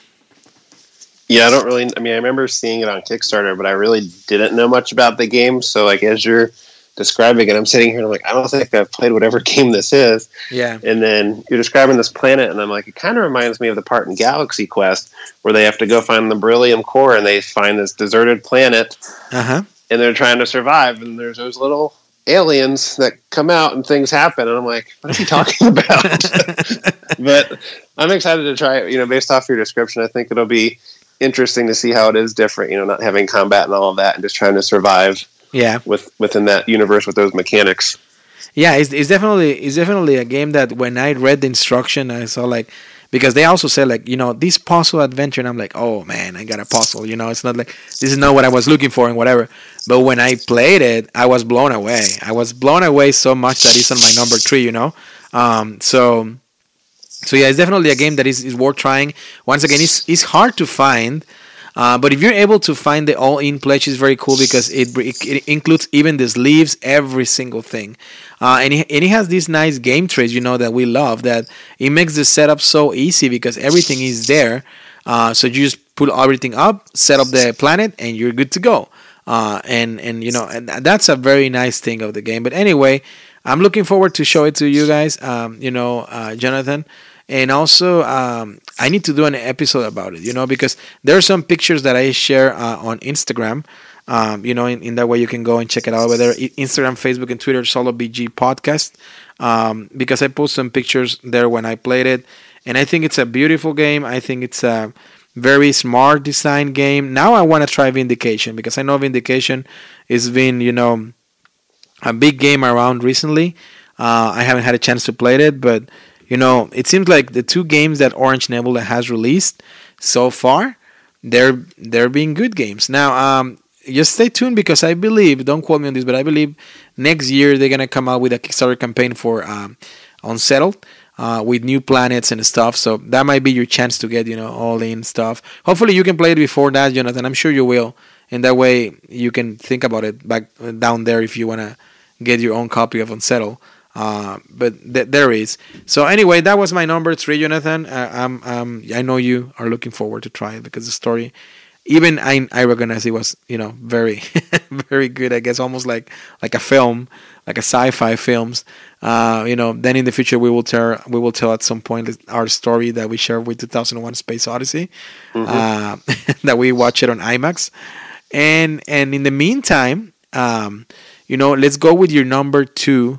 Because I know your number 2 also, it involves some space and some, you know, some exploring. So I wonder, why can I give you as your first player token? I don't have any planet with me here. I don't have any ships with me other than this big ship that you just hand to me. What can I give you? Can you think about something? Maybe a telescope, or okay. If you got like a scientific theory, or you know, a theory token. I always carry a scientific theory on my wallet. Let me take it out, you know, just in case. You never know when you're gonna use a scientific theory, even if it's from Wikipedia. So there's a scientific theory to you. Here you go. It's 20 pages only, so knock yourself out. And I have this telescope that I have here by my window, so let me just carry it. Oh man, this is kind of hard to take it out of the window. Okay, it's there. Okay, let's pull it out right now. Okay, cool. So here it is. I'm going to put it here on the table.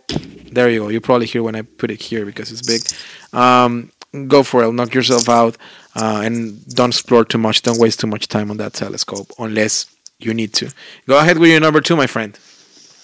So I think this one will probably not be a surprise, especially for solo gamers. But my number 2 is the Search for Planet X from Renegade Games. And this was one that I had heard a lot about. And then I think Caleb got it, and I tried it with him. And it's definitely very like a logic deduction puzzle. So one of the cool things with this, everybody has the same objective. You're trying to figure out what is in either the 12 sectors, or if you're playing in expert mode, I think it's 18 sectors, but each one has some sort of celestial body. So it could be Planet X, it could be a gas cloud, an asteroid, comet, but you're trying to figure that out.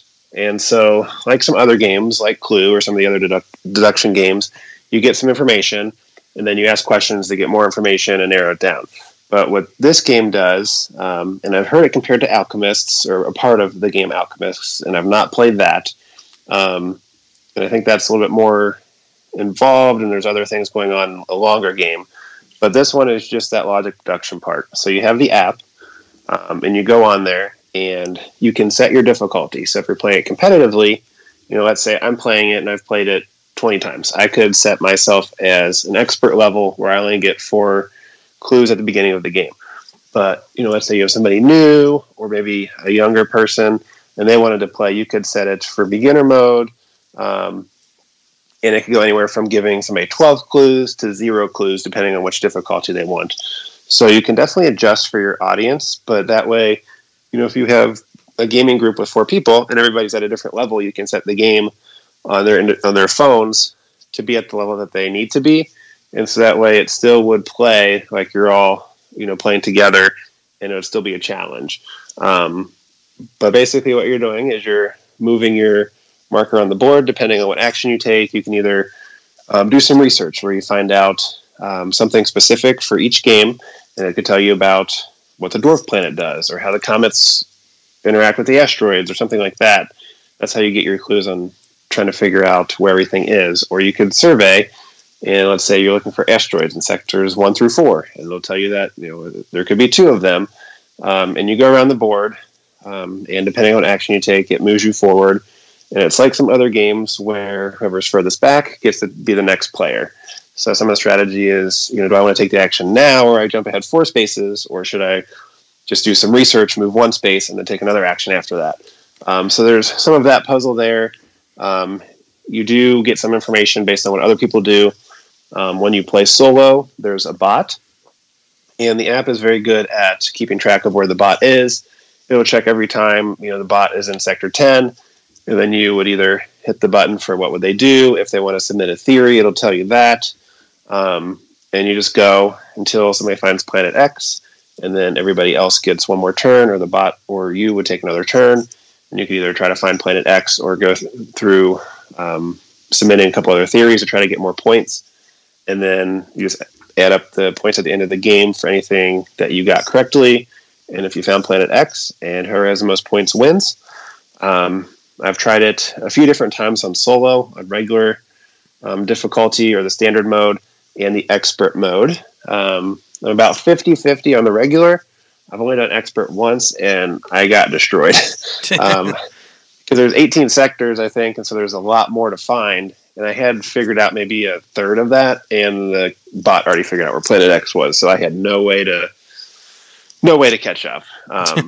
But it's definitely fun. It's definitely one that if you like the puzzle, if you like that deduction, logic deduction part of it, I definitely recommend it for a solo game, or for any group of people to play competitively. It's definitely a very good one. Okay, so there you go. This one, the Search for Planet X, Jonathan, I remember I played it once with you guys. Mm-hmm. And I was appealed because of the theme, honestly. I didn't knew anything about the mechanic of the game. Then when you guys show it to me, I feel like I remember the game, but I don't remember per se. Like now that you're talking about the game, it comes back. But I feel like it's a game that I probably should try again. But I feel at the same time that not because it's not a good game, it doesn't fall too much into my cup of tea. Just because, for example, this one comparing to Unsettle, like I feel like this one has more puzzling aspect versus the theme. Versus Unsettle, it's of course completely different games, right? But in Unsettle, it's like the theme and then the mechanic. Does that make sense? Kind of theme and mechanic. Versus here is more mechanic, and then let's throw an appealing theme, right? I feel like it could be find anything else, and it didn't have to be a space. Well, of course, it works very well, but I feel like you could have put any other theme just because the puzzling mechanism of the game. I want to try it again, just because that part of me forcing it to love the game. And since you both own it, well, might as well.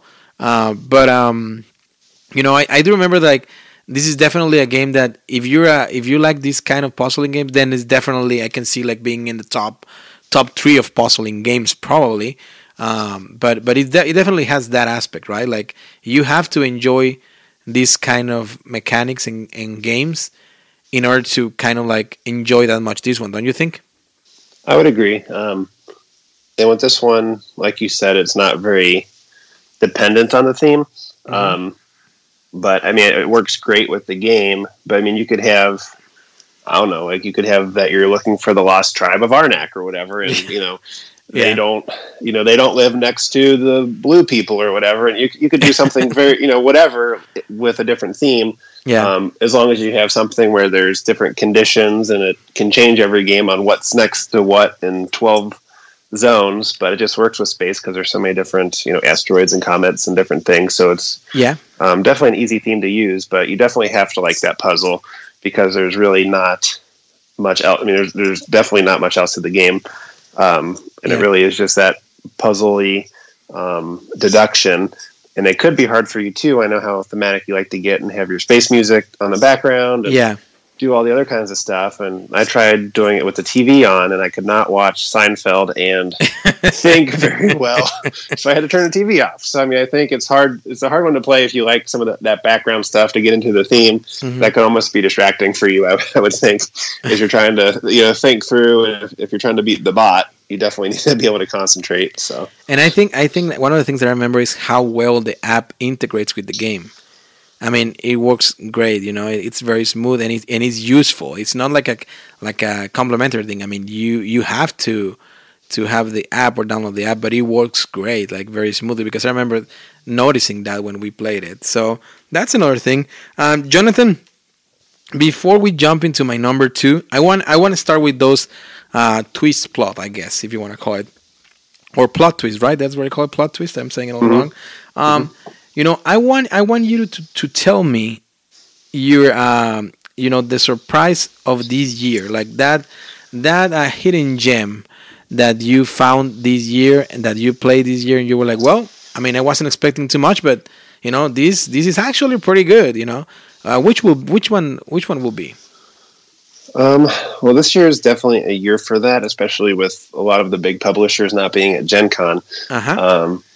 I think there was maybe like 200 games, and that's kind of stretching it, that were released at Gen Con or for demo. So I feel like a lot of the ones that I saw there, and we got through the whole convention in 2 days to see everything. I feel like a lot of those were kind of hidden gems. I mean, there were definitely some ones that had more buzz, like which one? Like On the Rocks, I know had a lot of buzz, and some other maybe smaller games. I mean, there wasn't anything super huge, but I think for me, one of the ones that I found at Gen Con that I had kind of heard of, I mean, I recognized the publisher, but I didn't really know anything about the game, was Maglev Metro by Bezier Games. And one of my favorite games from last year was Whistle Mountain, and that's also from Bezier. But Maglev Metro is from Ted Alspach, and it is a pick up and deliver game, and I don't have any of those. So it was kind of cool being at Gen Con. I think it was on the Thursday, and I mean, it was crowded, but I mean, obviously not like it's ever been in previous years. Sure. So you got to demo the entire game. So we waited. Which is weird, right? For Gen Con, yeah. So I mean, we were probably there for 45 minutes. Just playing 2 players, me and my wife, and basically what it is you're setting up a metro station. And I think it'll be like some of the other games like Ticket to Ride or Downforce, where you have a different map that'll come out and have different features to it. But the basic mechanics is you're building, this metro magnetic train line, and you initially start with androids, and they have different functions on the train, and they can do different things. Yeah, and you sort of build an engine where you can, start to pick up different passengers that are associated with certain things. So I forget the different ones, but the pink passengers are there, and you have to pick them up and then take them to a pink location and drop them off, and that's how you get points, and you add them to your board, and you can score different ways. But you're basically moving around these little meeples that you have, and you're picking up these passengers and dropping them off, and getting different bonuses. So you're building routes on a smaller scale within this metro system. and sort of building up your engine, to move these meeples around and add them to your scoring. And it's really cool because it has acrylic tiles. So each player will have the tiles and they're made to overlap. So if I'm the blue player, I could build a route to a different station. And if you're the orange player, you can put your tiles, if you wanted to go the same way or part of the way and then turn, they're clear except for your color. And they've made it so the different routes can overlay with each other and you can go different ways. So it almost kind of looks like those posters in a subway where it shows you the different train lines. That's kind of what the board ends up looking like. So, never heard of it before really until I got there, and then I saw it and we played it, and it's really cool. So I'm looking forward to playing it with you guys, just because it's so different than I think most of the other games we have so far. Yeah, it sounds different. It kind of like I think the only pickup, well, one of the few pickup and deliveries that I own is Terror Below from Renegade Games. Those are usually fun, I actually, my experiences with pickup and delivery are usually fun. And I was scrolling through the website, looking at the pictures of this one. It looks pretty cool. It has a nice presentation on the table. Just really quick, it came out in 2021. Efficiency is the key to rebuilding the city transit with maglev tech. 7.3 on BGG. We don't care about that. 1 to 4 players and a weight complexity of 2.75 out of 5.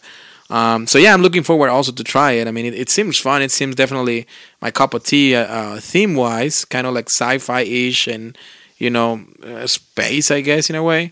So I'm looking forward to give it a try. Very technological.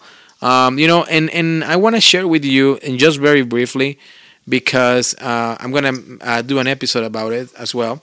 But I want to share with you my hidden gem of this year. And that game is Champions of Horror, right? So once again, we go back to Gen Con stories. Very different Gen Con, and I'm passing by through the booth of Greenbrier Games. And on that same booth, they have Folklore The Affliction. So I went and asked for a review copy of Folklore The Affliction, right? And they were very kind, and they hand me one. We I deal with them before in the past for the podcast purposes. Very nice people. As I'm there, they were like, "Hey, are you interested in taking a look at this game?" And I'm like, "Sure." It's this huge box called Champions of Horror, right? And I'm like, "Yeah, sure. I mean, I don't know anything about it, but I will give it a try. It looks cool. The art looks cool." And basically, I'm just gonna say this. Jonathan, that you and I, we are huge fans of Dragon Ball universe, especially myself, Dragon Ball Z. Super, I really enjoyed it, but Dragon Ball Z is probably my favorite. From the whole saga, is probably Frieza is my favorite. Cell as well. You and I, we've been looking for a good Dragon Ball board game, because other than the card game that you had, which is is it a trading card game? Correct me if I'm wrong. Is it a trading card game, the Dragon Ball that you have, the Super? I can't remember. It's either a TCG or a CCG, but yeah, it's definitely one of those because it's random what you get in a pack. Yeah, but that's a nice and fun game. Like I actually told you the other day, I want to play it again. But this one will be for me like a Dragon Ball the board game, basically, where you have to get out of the dojo. You have different tiles that each tile has hexagons, and in each tile there's different regions of horror, and you're one of those champions, right? That you're trying to look for to improve your energy, your tracks of energy by doing different things. And then once you collect that energy, once you reach the max level, it's kind of like similar to collecting the Dragon Balls and then going back to what is the house in English? Because I remember I used to watch Dragon Ball in Spanish, but what is the Master Roshi's house? What is called the Kame house? The Kame house, yes. You have to go back to Kame house to summon Shenlong. In that way, you can ask for your wish. And for me, this is kind of like the same idea. This game has a lot of interesting mechanics, similar mechanics to Mage Knight, believe it or not. And I'm looking forward to do an episode about it because, not only because I really enjoy the game, but also for review purposes as my hidden gem of this year, and because the people from Green Beer Games, they were very nice and they handed me a copy. So that's my hidden gem of the year. I know I played it with Caleb. I played it solo as well. I started to paint some minis already because I really like the game, and we talked to you a little bit about it, Jonathan, of the mechanics and stuff.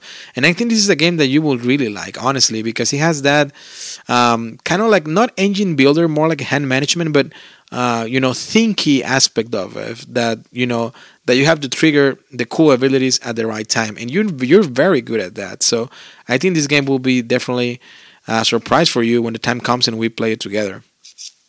Yeah, I'm looking forward to it, just from seeing the pictures and what you guys have said from it.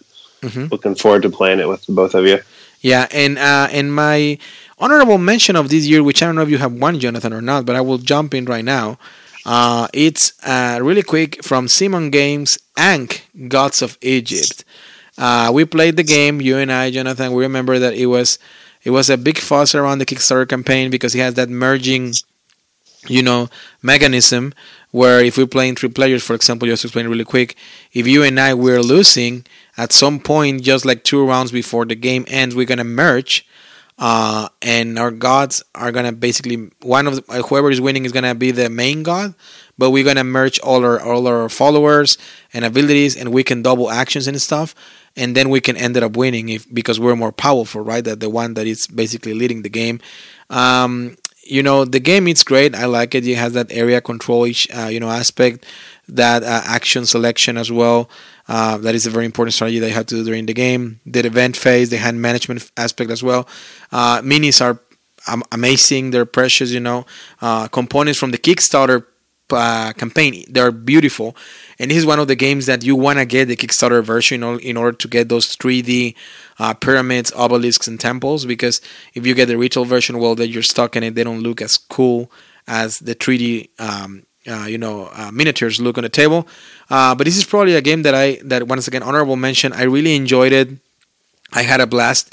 And I have to say, Jonathan, with what I remember from Rising Sun and what we recently played with Blood Rage, that definitely for me, this is the favorite on the trilogy for me.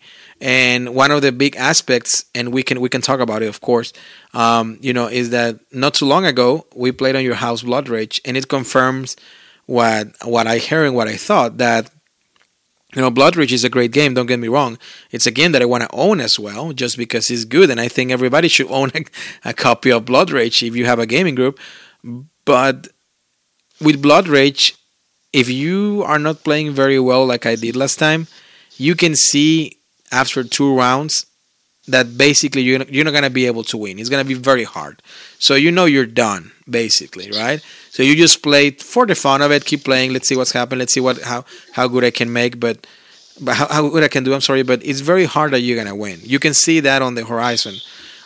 With Rising Sun, I really like it. But it's different because it has that political negotiation, I guess you want to call it, which is very fun. That we're like, okay, I give you this, I give you that, whatever. Which back then, funny story, that's when I told Eric Lang on a convention that that I wanted to play the game without it, and I wasn't a huge fan of his mechanic. I think I said something like that, right? Something like, "Hey Eric, like you're great, but I didn't like your game," something like that.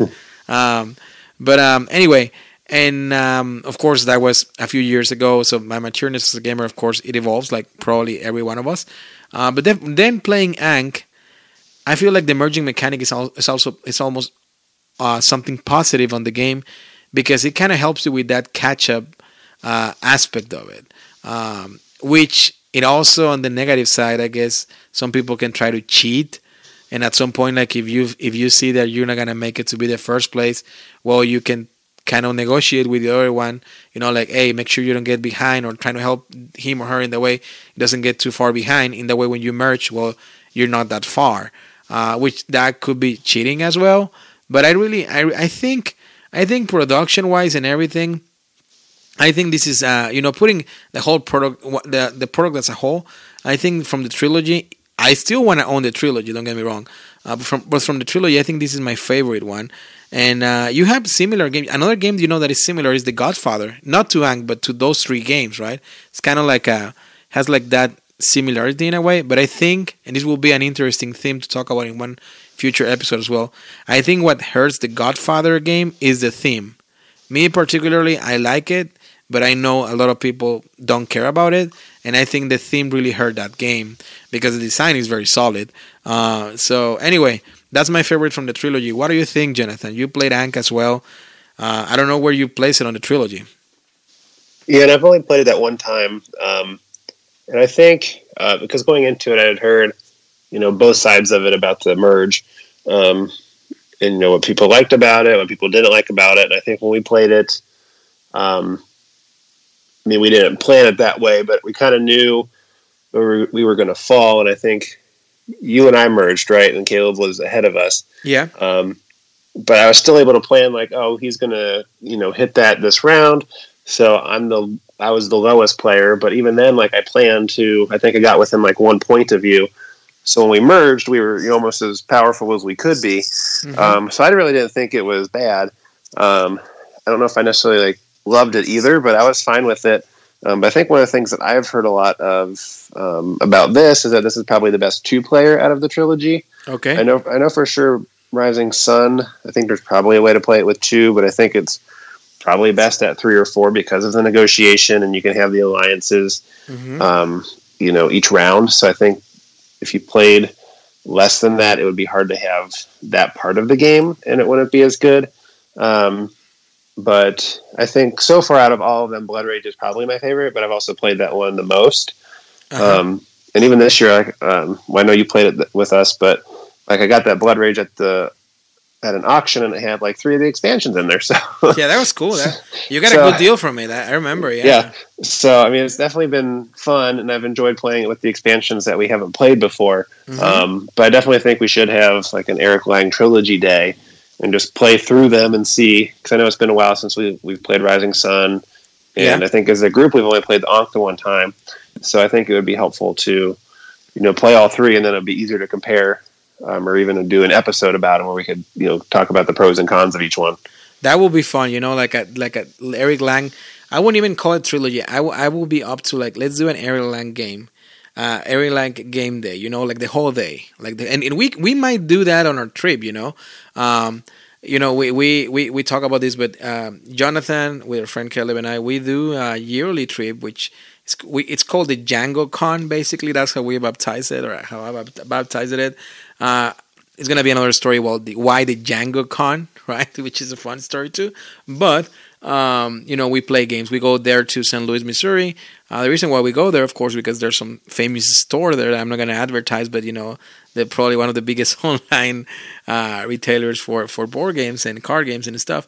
They have their 2 stores over there, and we just get an Airbnb, and it's 2 or 3 days depending on our schedule that we just eat junk food, and we have drinks, and it's just like a guy's trip, right? Like, and not necessarily like a dude's trip, but it's more because that's our group, and we just play games all day long for 2-3 days. So it might be something that we can do, Jonathan.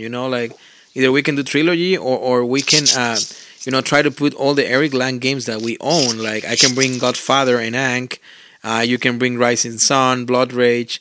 And then Caleb, I'm sure he has any other. He has Bloodborne, which one was by Eric Lang, and I don't know which other one he has. And that way we can probably play 6 Eric Lang games and see what do we think about all of them. That will be interesting, right? Yeah, it'd be interesting just to do a comparison and see how things have changed over the years too. Yeah, and then we rank it, so that will be cool. And then do an episode about it, of course, because also Eric Lang has Cthulhu That May Die. I forgot about that one. Oh yeah, which is with Rob Daviau, but it's still an Eric Lang game. So also Bloodborne, the recent Kickstarter is by him. So there's many games that we can play from Eric Lang. So and I'm sure that's the thing. When you see the name Eric Lang, most likely it's gonna be a good game, or at least with solid mechanics. So there is. That was my honorable mention. And we're going to jump into my number 2, my friend. And then we're going to go to number 1. Which for number 1, we already know, you and I, which one it is. And we will do something special, all right?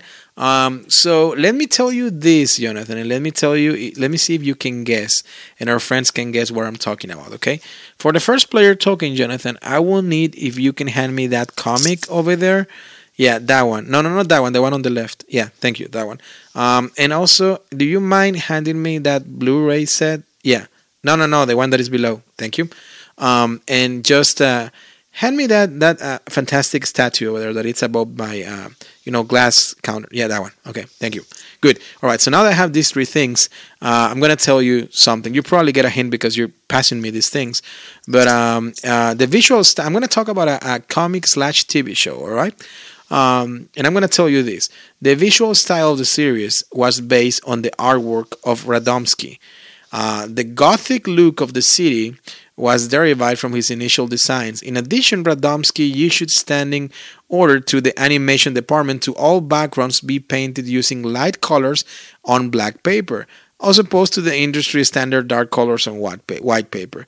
The distinctive visual of combination of noir imaginary and Art Deco design was dubbed to Dark Deco by producers. This show was a sequel to two Tim Burton's films, which those films made me fall into this fantastic IP universe, whatever you want to call it.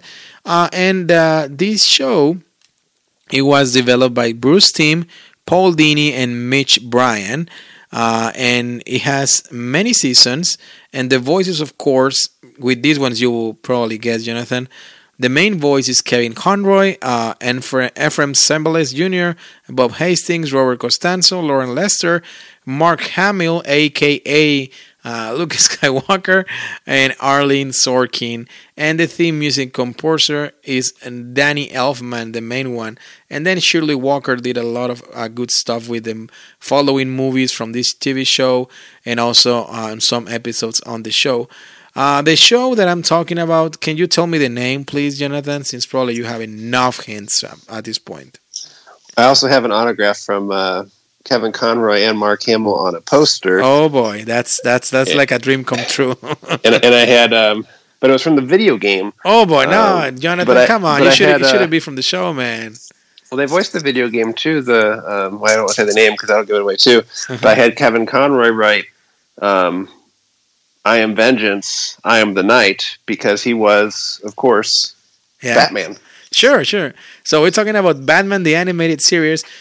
Fun fact, also known as The Adventure of Batman and Robin. And Batman, the animated series, is an American superhero, of course, movie based on DC Comics. That's why I asked for the comic. And Batman, it was, once again, developed by this guy that I just mentioned. And it was aired on September 5th, 1992. And it was ended up being, the last episode was on September 15, 1995, with a total of 85 episodes. Then it continued with I think another show, right? Then it was actually after that, The Adventures of Batman and Robin, or not? Correct me if I'm wrong.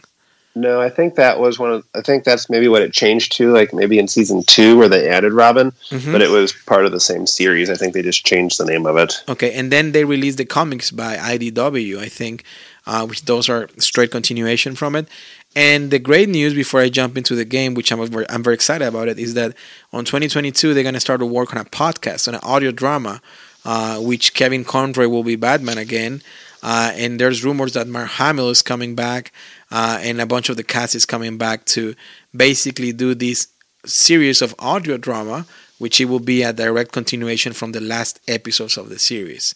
So that will be pretty cool, especially for people that we love to consume audio streaming. So that will be something great, Jonathan, especially for my long trips to Texas.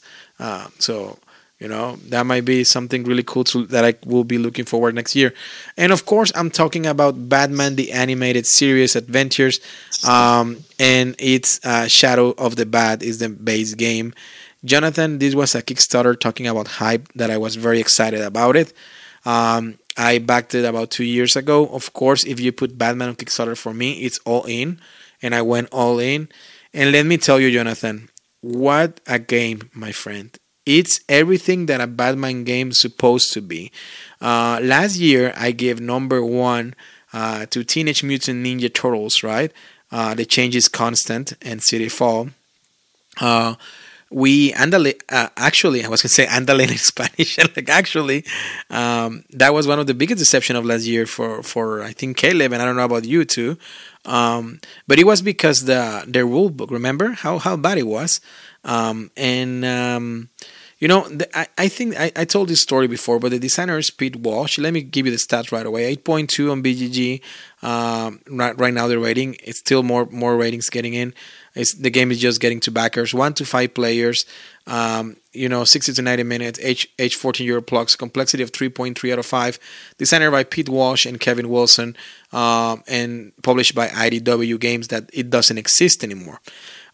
So Pete Walsh, once again, going back really quick to the story, there was Shadows of the Past, the first Kickstarter of Teenage Mutant Ninja Turtles. It wasn't cooperative. He made a Facebook group trying to bring the game in a cooperative mode. IDW contacted him, and they invited him to develop a cooperative game for a campaign for the Teenage Mutant Ninja Turtle. So without being a very experienced designer, and of course based on the system from Kevin Wilson, he just had this idea of getting these animated adventures, universal adventures game system where you can mix different games. And I guess because of this inexperience and also the constant awful rule books from IDW all mixed together, develop a not very well rule book development at the time of getting the game to retail or to backers. Talking about Teenage Mutant Ninja Turtles. Even us, Jonathan, if you remember, in one of our trips, I bought the game and we were reading the rule books, and it was so confusing, right? With the wording on some cards, and we still joke about it when it's like, hey, you only have 2 actions, right? So you remember that time, right? Like you remember that experience with the game? I have no idea what you're talking about. Yeah, right, of course. That's one of the only times I've been visibly frustrated when we played a game. So I feel like I'm never going to live that down. Yeah, it's going to be forever. But it was sad because the game, once again, I don't remember. You guys played it again, I think, and we encountered some stuff. So it took me definitely a strong curve of learning for me. And I don't regret because the game is good. It's very solid. And I ended up being friends with Pete Walsh because how much we text. And even he said, he accepted, I'm sorry. I mean, the rulebook has plenty of erratas. So we started to talk about rules and yada yada. And after I learned the game from him, basically, then I had a blast with the game. So Batman the Animated Series, basically, it's the game that the Teenage Mutant Ninja Turtles was supposed to be.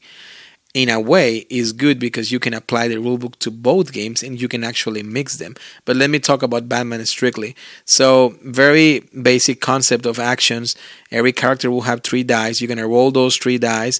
And with those 3 dice, you're going to do actions on your turn. You're going to move. You're going to do a range attack. You're going to do melee attack. You're going to defend. But the interesting mechanic that I really like is that on your character, let's say, Jonathan, that you're playing with Nightwing and I'm Batman, right? And you're on my left. So the dice that I play on the left, let's say it's a double melee attack, double fist, I will give you the same result to you. So you will have that symbol. And let's say you put the movement action on your right side as your right die, then I'm going to get a moving action as well. I'm going to get a token. So at the end, we're all going to be sharing the abilities that we have adjacent to the other characters, or the dice that we play there, and we're going to be ended up with 5 actions per turn. Then we're going to have a deck of cards that will determine the initiative during the round to see whose turn is it. Either the bad guys, in this case if you're playing, episode 2, the Cat in the Claw, you're playing versus Catwoman, and she's trying to, in one side of the board, she's trying to steal a diamond, right? Because it's Catwoman. And then on the other side, you're in the rooftops, and I was playing with Gordon, Batgirl, Robin, and Batman. And so what I had to do during the mission is, Gordon and Batgirl, which makes sense, father and daughter, spoiler alert, I guess, they go and try to rescue some hostages from the rooftops. And then Robin and Batman, they go through the rooftops and fall into the other board. In that way, they can try to defeat Catwoman. Now, you have a round tracker, which if by round 4 you don't accomplish both things, rescuing the hostages and defeating Catwoman, you don't win. Or if one of your characters get knocked out, well, you lose as well. So you can play the games in a cooperative way or in a competitive way. Definitely, I think this game really, really shines in cooperative. But the cool thing is that if you have both games, right, if you own both games, you can, if you play competitive, one versus all, well, you can bring like a cool combination of Shredder from Teenage Mutant Ninja Turtles and the Joker, let's say, right, and Harley Quinn. And versus, I don't know, Leo, Donnie, Batman, and Jim Gordon, right? So you can make some cool teams, and I'm looking forward to try them. But I'm gonna talk strictly on the cooperative side of the game. And solo, it will play exactly the same. You're gonna be you can control 4 players, you can control 3 players. It's up to you.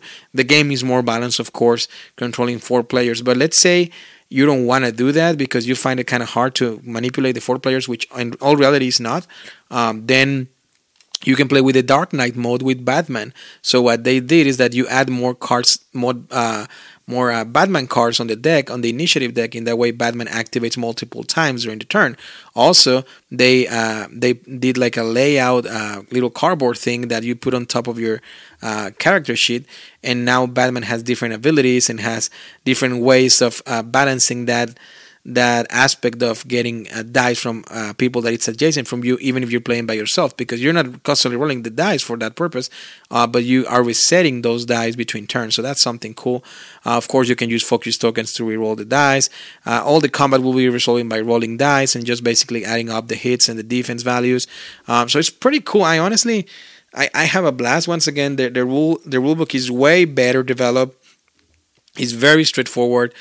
There's a few things already that came out with some misprinting on some dice, but I realized then after opening each box that it's still okay. You can still play the game just switching some dice and that's it. And it's great. It's a lot of content. Like if you get the full pledge, you will get every single episode of the show, so you can play most of the episodes from the show. And also you can play some of the movies, like one of my favorite movies, and I know you love it too, Jonathan, The Mask of the Phantasm. So you can play the movie. You have all these crazy expansions with the characters, with a bunch of bad guys, a bunch of heroes, a bunch of different Batman. I don't remember the name, Jonathan, you can tell me better, but remember that episode where there's a Batman that has he's like a robot or like a droid or something that now you can see the Funkos, or in this case you get the miniature here, which is pretty cool, when the face is half Batman and half like a robot. Remember that one? Kind of. It's been a while. Yeah. But that one you get it there. It's pretty cool. So anyway, this is a very solid mechanic. I love the game to death. It's probably a huge bias because I love Batman as well. The IP, the comics and stuff, the whole lore. But in reality, it is a great game. Like, I'm looking forward to show it to more people with this new rulebook and be like, this is how the game was supposed to be. It's basically the same concept or similar concept, but once again more streamlined than versus Ninja Turtles. And also the cool thing about mixing is like they will share the same symbols. So basically, same actions, I'm sorry, but the only thing it will be different will be the symbols. So, for example, in the Batman, there's some boots that they, led you to do the movement action. On the Ninja Turtles is some skateboards. So it's just that, it's the only thing that changed. But other than that, it's the same. One cool thing about this game also is that the characters that have the utility belt, you can discard some of the skill cards that you can use on your round to get gadgets for the utility belt. So that's pretty cool. You can be throwing batarangs and stuff, and that's really helpful. Component-wise, it's great. Minis are great. I'm actually right now, all my minis are being in a friend's house that I pay him commissions in order to get it painted. So I will share some pictures in the future, I'm sure, on Instagram and Facebook, Twitter. So there is Batman, the animated series, Jonathan. I'm also thinking that you will really like it because also you're a big Batman guy. You're a big DC guy as well. You grew up learning, reading the comics too. You even have the RPG games. So I hope this game really, really take away that bad impression that Teenage Mutant Ninja Turtle gave us because of the rulebook, not because of the game. I hope so too, because I really like TMNT as well, and I know there were comics in the last few years, I think, where it was like a crossover between them and Batman. So, like, I know we really wanted to love that game, and I know not all of us did. So I'm hopeful as well that these rules will make that more enjoyable. Yeah, which episode you remember like being your favorite from the animated series, or one of the ones that you really enjoy?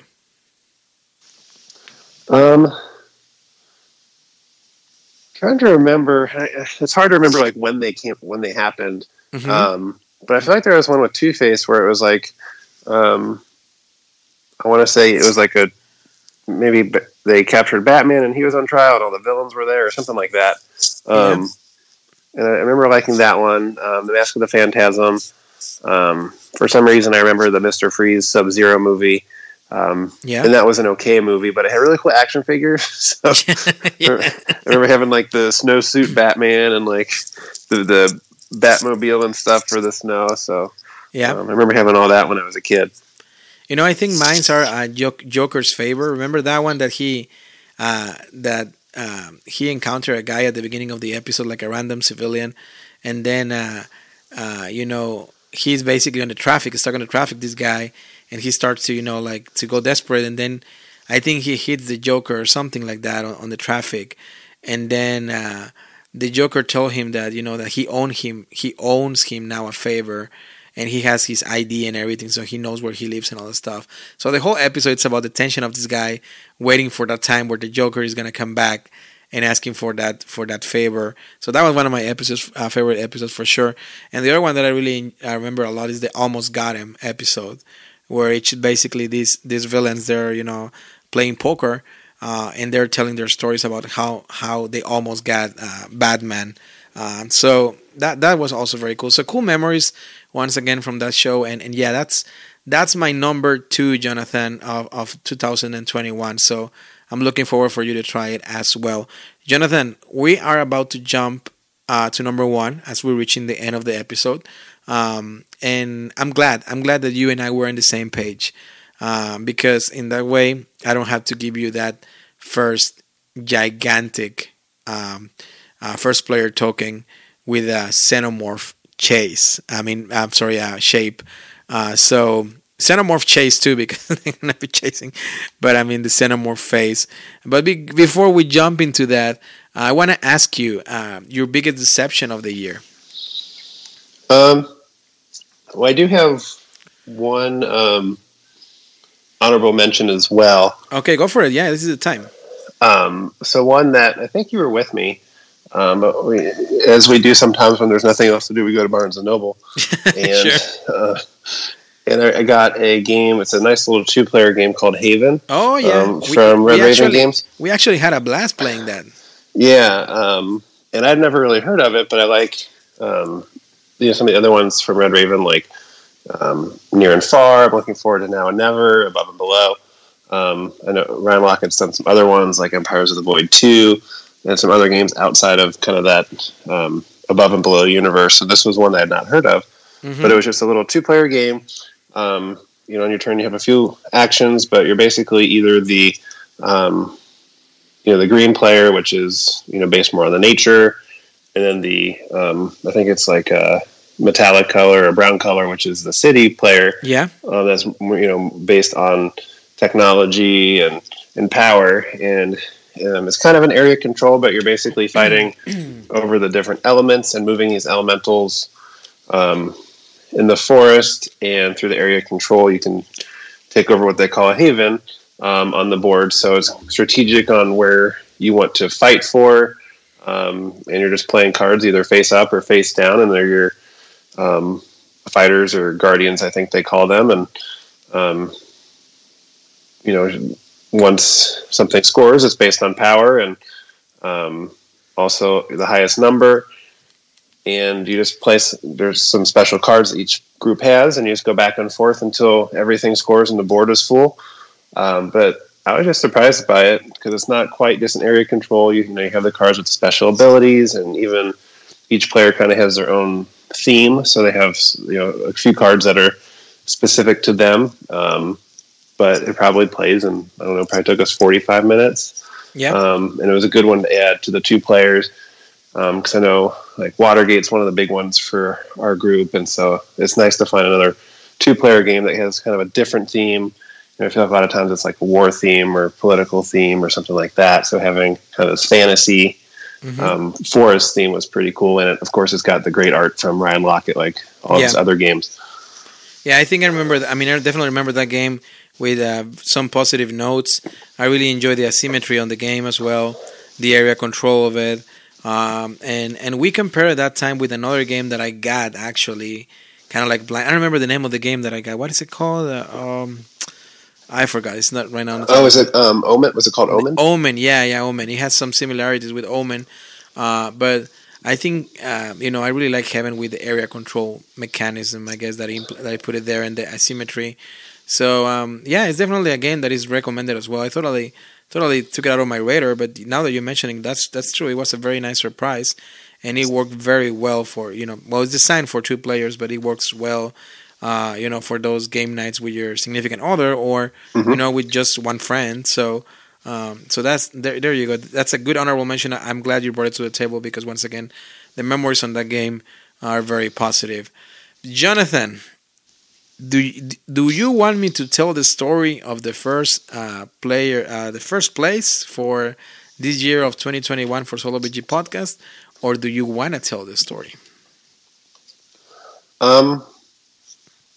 Well, I can lead into it a little bit if you want. Go for it. Without spoiling the name. Now, of course, amazing listeners, if you've been following my episodes on Solo BG Podcast, you probably have a huge hint of which game I'm talking about, especially after we bring this huge Xenomorph as a first player token. Spoiler alert, is not Alien the Legendary Game, but here we are. Start with the story, Jonathan, and I will continue it. I guess go for it. It's also not Alien: The Fate of the Nostromo, which I have not played yet. I have to play that one too, but it's not that one either. That's another big spoiler. So start with the movie, my friend. So we're a crew on a spaceship. Okay. And we wake up and we find one of the crewmates is dead. Okay. So we decide to do some research. See what's going on, explore some of the ship, kind of figure out, make sure the ship is still headed to Earth because, if we're going to go into cryo freeze and hibernate, we got to make sure we wind up on the right planet. Yeah, I guess, yeah. But we also have to make sure the engines work because we have to, we don't want it to stop mid-journey and we get stuck in space. Yeah. So, we're fulfilling our roles and seeing what we need to fix. We do some research on our dead crewmate and discover there might be some other things going on. Yeah. And so, we're doing that and some aliens show up. I guess, the interesting part too, before we jump into the our friends showing up, is that when we wake up, and we see this body, we just see that he's dead or she's dead, but we also see like it's covered like in slime, right? Like it's blood there, but also like some green substance, which is weird. And as we walk through the hallways, going through different rooms, we notice that all the time we make noise, Jonathan. I guess it's because my injury on my back or my injury on my leg, but every time that I go somewhere, I make noise, and I guess I'm a big guy, but you also hear some noises like somewhere on the ship, like you were mentioning, and because we just wake up, we also are disoriented and we don't know where is each room, where is the showers, where are the emergency room, where is the armory. We don't know where is anything. We just all fully disoriented. And you're right. At some point, some baby aliens or maybe the queen will surprise us, and then game over, friend. And of course, we're talking about Nemesis. Nemesis is going to be the champion, Jonathan. Nemesis is the champion of Solo BG Podcast for this 2021. Let me read the stats really quick as we talk about the game. Uh, rank overall number 17. So he's over there, Jonathan. He's in the top 20 of best games ever according to the BGG database. Thematic, it's in 8th place. It has an 8.4 on rating on BGG. Survive an alien-infested spaceship, but be aware of other players and their agendas. It has 17,000 ratings, so it's a very trustful number. 1 to 5 players. 90 to 180 minutes. Age 12 year plus. Complexity 3.39 out of 5. Designer is Adam Kwapinski. Artist is Piotr Fokukswik. I hope I pronounced it correctly. Patrick Jedrasek, Eva Lavak, and Andrzej Poltoranos.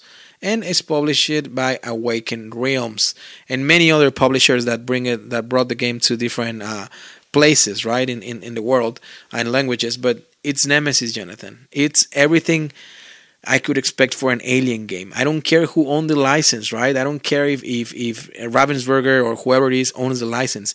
This is Aliens, the board game. This is it. And the tension, we already made an episode on Solo BG podcast about Nemesis, so we're not going to go into explaining how the game plays, because basically we already did with this description. But I will say this, Jonathan, as we comment.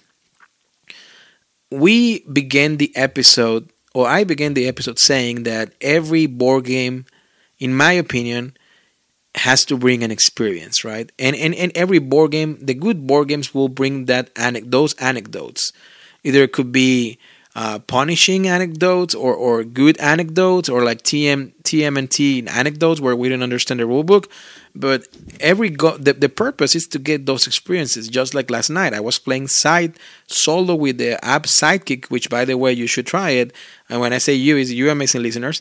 But I after I went to bed, I was thinking about it, and I was like, man, if I were to do this action different and yada yada yada, and the automat they fit me on the last turn, man. And then I was having music on the background. It was almost like a movie. Well, with Nemesis, I played it already in this year 13 times. And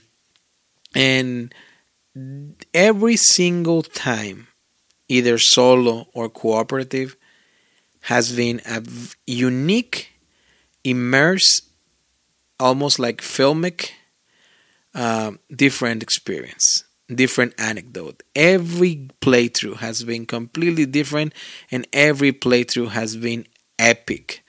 So I think this is a game that it's, in a way, is different because you have to experience it. You have to play it, to live it, to be on that role. I don't remember any other game that kind of push you to be on that role playing aspect of a game where you really have to be on your role of who you are. Especially your abilities, if you're an engineer, if you're the medic, if you're the bounty hunter, whatever you are, like, you have to be on that role in order to make the experience fun and to be able to win, right? What are your thoughts on Nemesis, Jonathan? Because, honestly, I have to say it was a surprise to me that you put it on first place, because I think you play it twice. Don't get me wrong. Don't. I'm sorry. Correct me if I'm wrong. But I think you play it twice. But I was expecting probably for you to place on number one another game that you played it more. So that's why I'm very eager and interested to hear your thoughts on Nemesis. Well, I think part of it's like what you said, is that it just has that cinematic experience to it. And like the one that I remember is when we were playing, and I forget what everybody's role was, but I think you were the character with the dog, and I think Kill maybe was the engineer, and I was the medic. I was the bounty hunter, yeah. And we were playing with our friend Jeremiah too. And I think it was the second time you guys had played. Oh yeah, that's true. When I played that time, and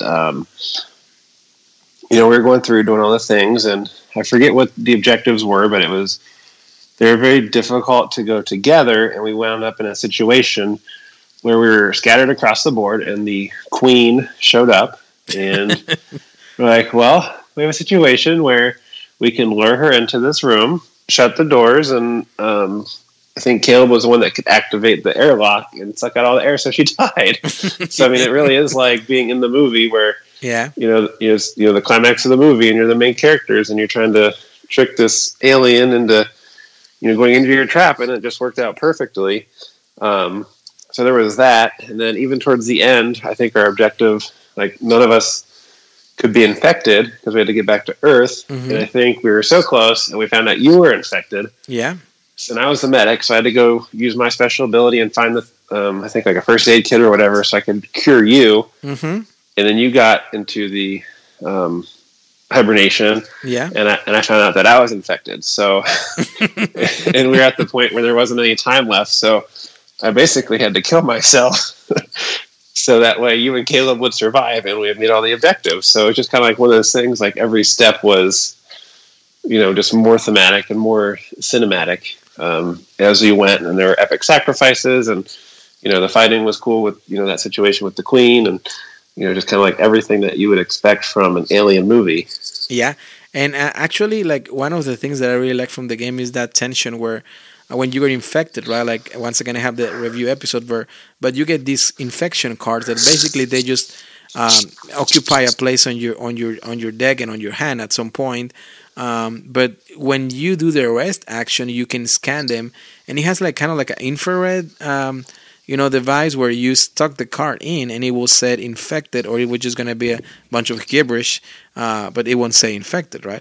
So I think that's pretty cool because it creates that tension, like, oh boy, like, okay, we're gonna fulfill the goals like you were mentioning, but what if one of us is infected? Then that baby alien is gonna come out of our bellies, right? Like in the movies. So that's what happened to you, I guess, and you had to kill yourself that time, like that baby was already out of your abdomen. You were like agonizing, but you didn't want to give a chance for that baby to come out completely, so you probably shoot at that baby and then shoot yourself because you knew that you were going to die painful anyway. So it has that aspect of, okay, let's make sure the ship is going to Earth, make sure the engines are working, also make sure that we fulfill our objectives. If your objective is kill the Queen, well, it's going to be super hard. And then not only that, survive and go to hibernation or take the escape pods, whatever it is. So every single time you play will be a different experience. I have to say that the only downside that this game could have is the player elimination, because if you get eliminated, let's say after we're playing a 4-player game 2 hours, you might just be a spectator for another hour and a half. But on the other hand, the game is so cinematic that even if that's the case, you will still be involved. Does that make sense? Like, you will still be like, oh man, like what's going to happen and whatever. And I experienced that myself a couple of times already. I saw it on Gen Con when I lay out the game and started to play a 5-player game, and there were some people watching and they were just on it, like just watching the game and throwing opinions. And even a lovely couple, they were like, what, we want to go and play now to her hotel, like because they own Nemesis as well. I played recently on a convention that is, it's like a gaming retreat that I do with some friends. It's called BuildCon here in Indianapolis. We played a 5-player game, and it was almost like 5 hours. But it was pretty epic. At the end, we won, but every single thing was pretty epic. And the nice thing about this game is, though, that even let's say that everything starts to go very good and you start to fulfill all the objectives, things can happen on the last minute because of event cards that can make everything go south right away. So I think that randomness adds a lot of adds a lot to the cinematic experience that you get with this game. I don't know, there's a lot of mechanics, right, Jonathan, that this game has, like the combat and all the stuff. What is your favorite thing probably from the game, from the mechanics? What is one of your favorite things that you notice? I like, the different player abilities, and I feel like they help, but they're not like overpowered. So you still feel like there's the challenge the entire time. But I think, kind of like some of the other games where each player kind of has their own deck of cards. Like, I think that's always kind of fun when you have that, and you don't necessarily always start with the same cards as everybody else. So it's more of that specific deck for your character. Yeah. But I like the way that there's the combat, or even like how you can make noise as you're going through and attract aliens. And even just like where you draw out the token for the alien, it kind of reminded me of like the Arkham Horror LCG, where you draw the token and it kind of determines how well you do on your whatever check you're trying to make. It's similar to that where you draw out the token and it kind of determines how bad the alien is going to be that turn or what alien you're going to get. Yeah, yeah. There's a lot of stuff going on in the game. I'm glad that you placed it as your number one. It's definitely my number one, and I cannot recommend this game enough, Jonathan. I really do. For solo cooperative, I have to confess I haven't tried the semi cooperative. I would like to try it at some point, but I foresee being very fun, but I don't think this game needs it because it's just hard as it is, right? Yeah, I feel like that would just make it harder than it needs to be. Yeah.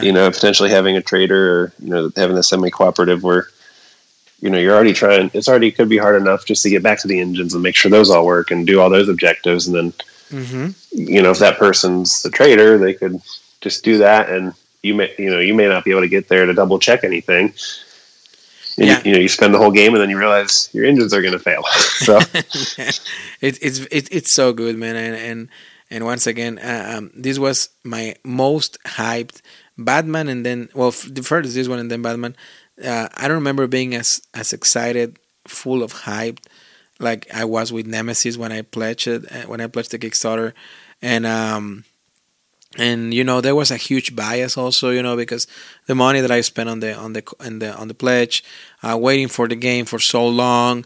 But at the same time, I was like, you know what? I'm gonna play it right away. In that way, if I don't like it, I'm just gonna put it on the market and see if I can get my money back. Which I'm sure, like even right now, I can get my money back, especially since I painted all the minis.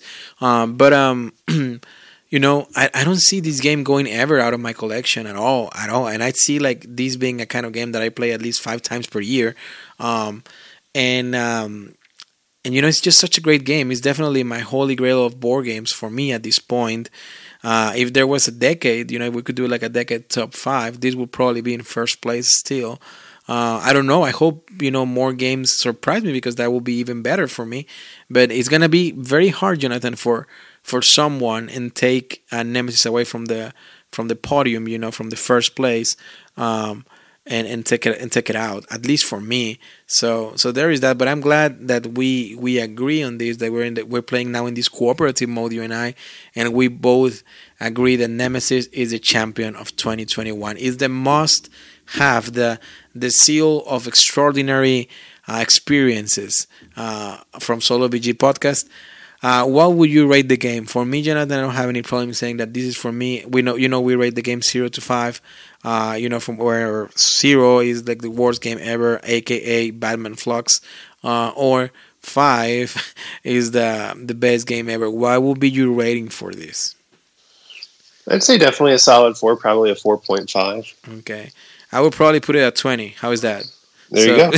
So, I mean, it's a great game. It's a beautiful game, beautiful production.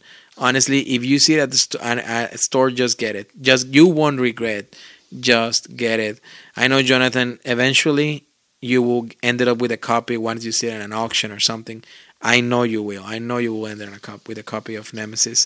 And it's so epic, so epic. It's not for everyone, though, I have to say, and we have to admit that if you don't like this kind of theme, like space, which there's something wrong with you, but if you don't like this kind of theme, well, probably you won't enjoy it as most, right? Do you think this game is theme dependent?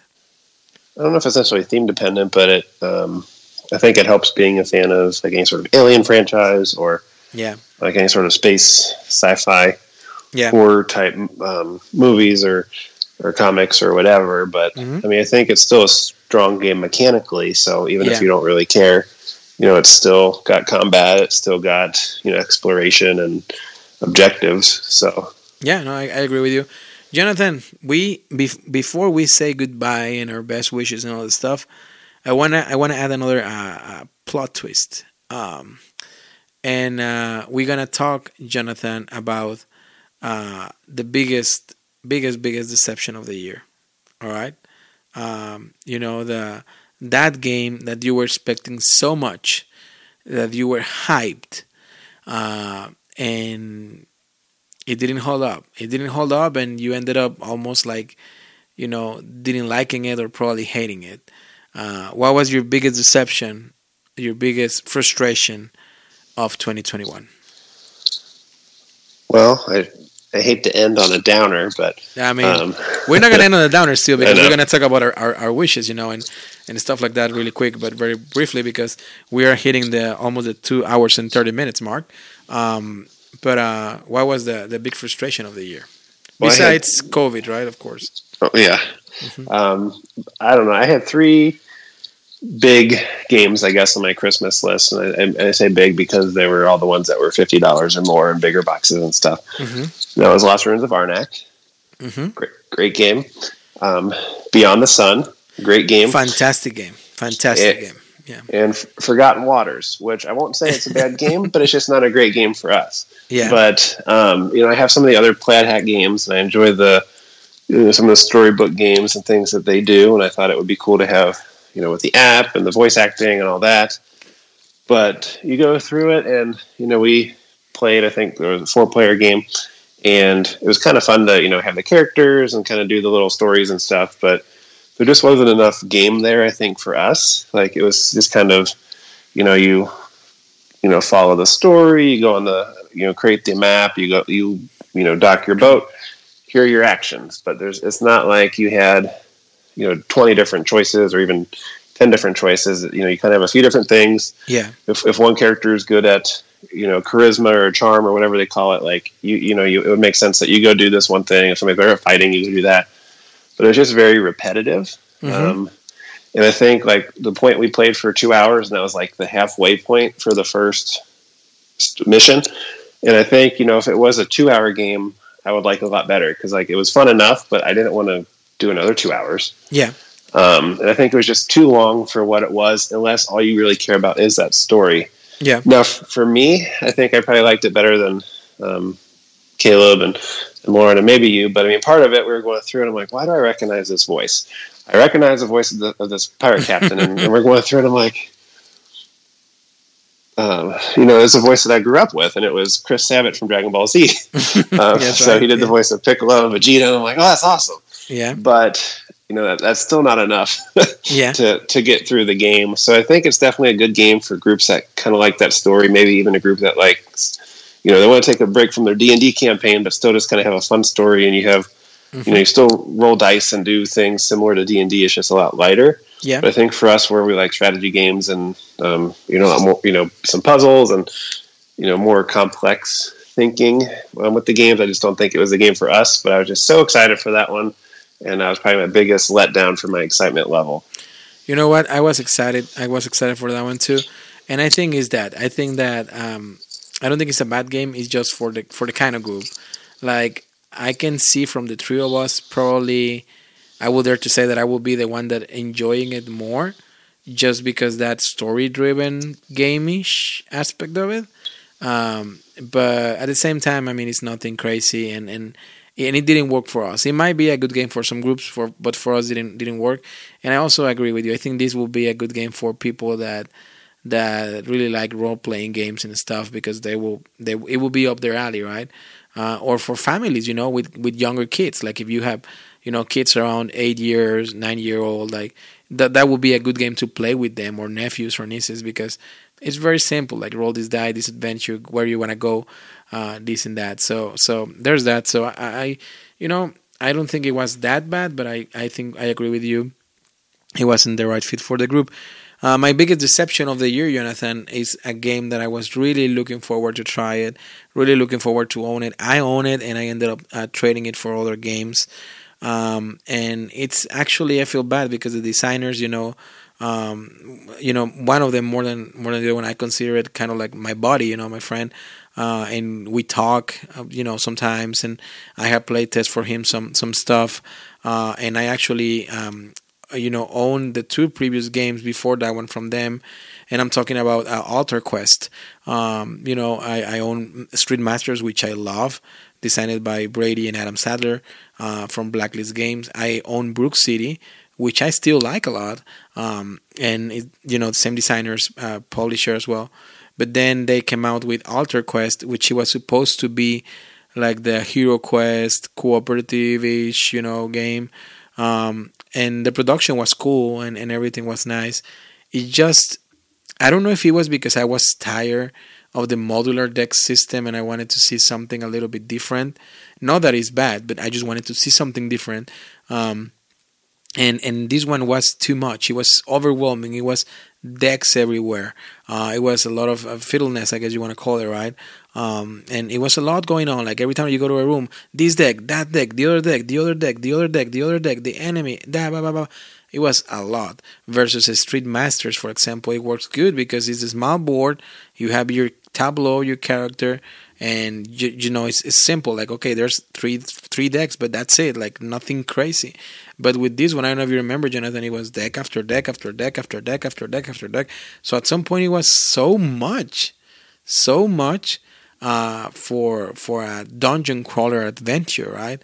And I really wanted to love it and like it, not only because, you know, designers, but also because the production wise, and because before that I play for the first time Hero Quest, and I actually liked it a lot. I'm actually thinking of getting a copy of Hero Quest, hopefully this Christmas, if not like soon, now that it's coming out on retail as well, because I had a blast with Hero Quest. So I was looking for Alter Quest to be that for me, and it didn't work out. And I know this is very subjective because, for example, Tom Vaso, he mentioned it that from their modular deck system, this was his favorite.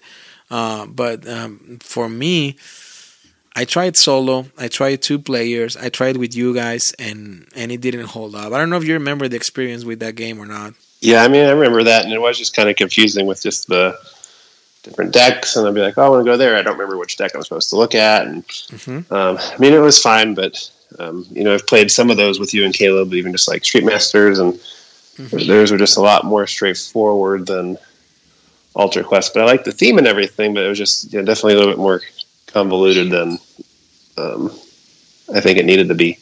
Yeah, it was more, like you're right, more convoluted than what it needed to be. And I ended up exchanging it for the Anachrony and the miniatures and Empires of the Void 2, which actually haven't played, and you own it as well, so you need to teach me that game soon, because I haven't learned it. But anyway, these were our top 5 of 2021. Once again, the champion was Nemesis. We mentioned some surprise, some hidden gems, some honorable mentions. We mentioned all deception at the end, of course. The Queen appeared, and we went down, and we start to get a little bit sad and talk about the sadness experiences of the year. But now is the time to cheer up as we are saying goodbye to all of you amazing friends. This is the last episode of the year, 2021. We wish you nothing more than happiness on these holidays. Please have a lot of fun. Please play a lot of games. Jonathan, what is on your Christmas list? What is on your letter to Santa? Which games are you asking for? I mean, they're just some of the things that, you know, I was looking for at Gen Con that didn't show up. So, like, some games that looking forward to. Last year, I really liked Just One. And this year, Repos has a game called So Clover, which is another party-type game, another word-based game. So I think that would be fun, especially, you know, getting it around a holiday. And that would be a good one for the family that I would be looking forward to. Like I mentioned before, the expansion for Lost Ruins of Arnak, I don't think that'll be out. I don't know if Now or Never, the third in the Above and Below trilogy, I know that was available for pre-orders, but if that comes out, that would be a good one to add. But even just some other games that, we talked about before, just like Scythe, maybe some of the expansions to try that solo. Yeah, I'm looking forward also to get the Rise and Fenris to give it a try with the app. I'm looking forward for The Hunger from Renegade Game Studios. I already played it. I loved it. I'm looking forward to get a copy. Also from Queen Games, I think it is. I'm looking forward to the Robin Hood cooperative game. What else I have on my card? Orbital from Jacob Frixelius, which is the designer of Terraforming Mars.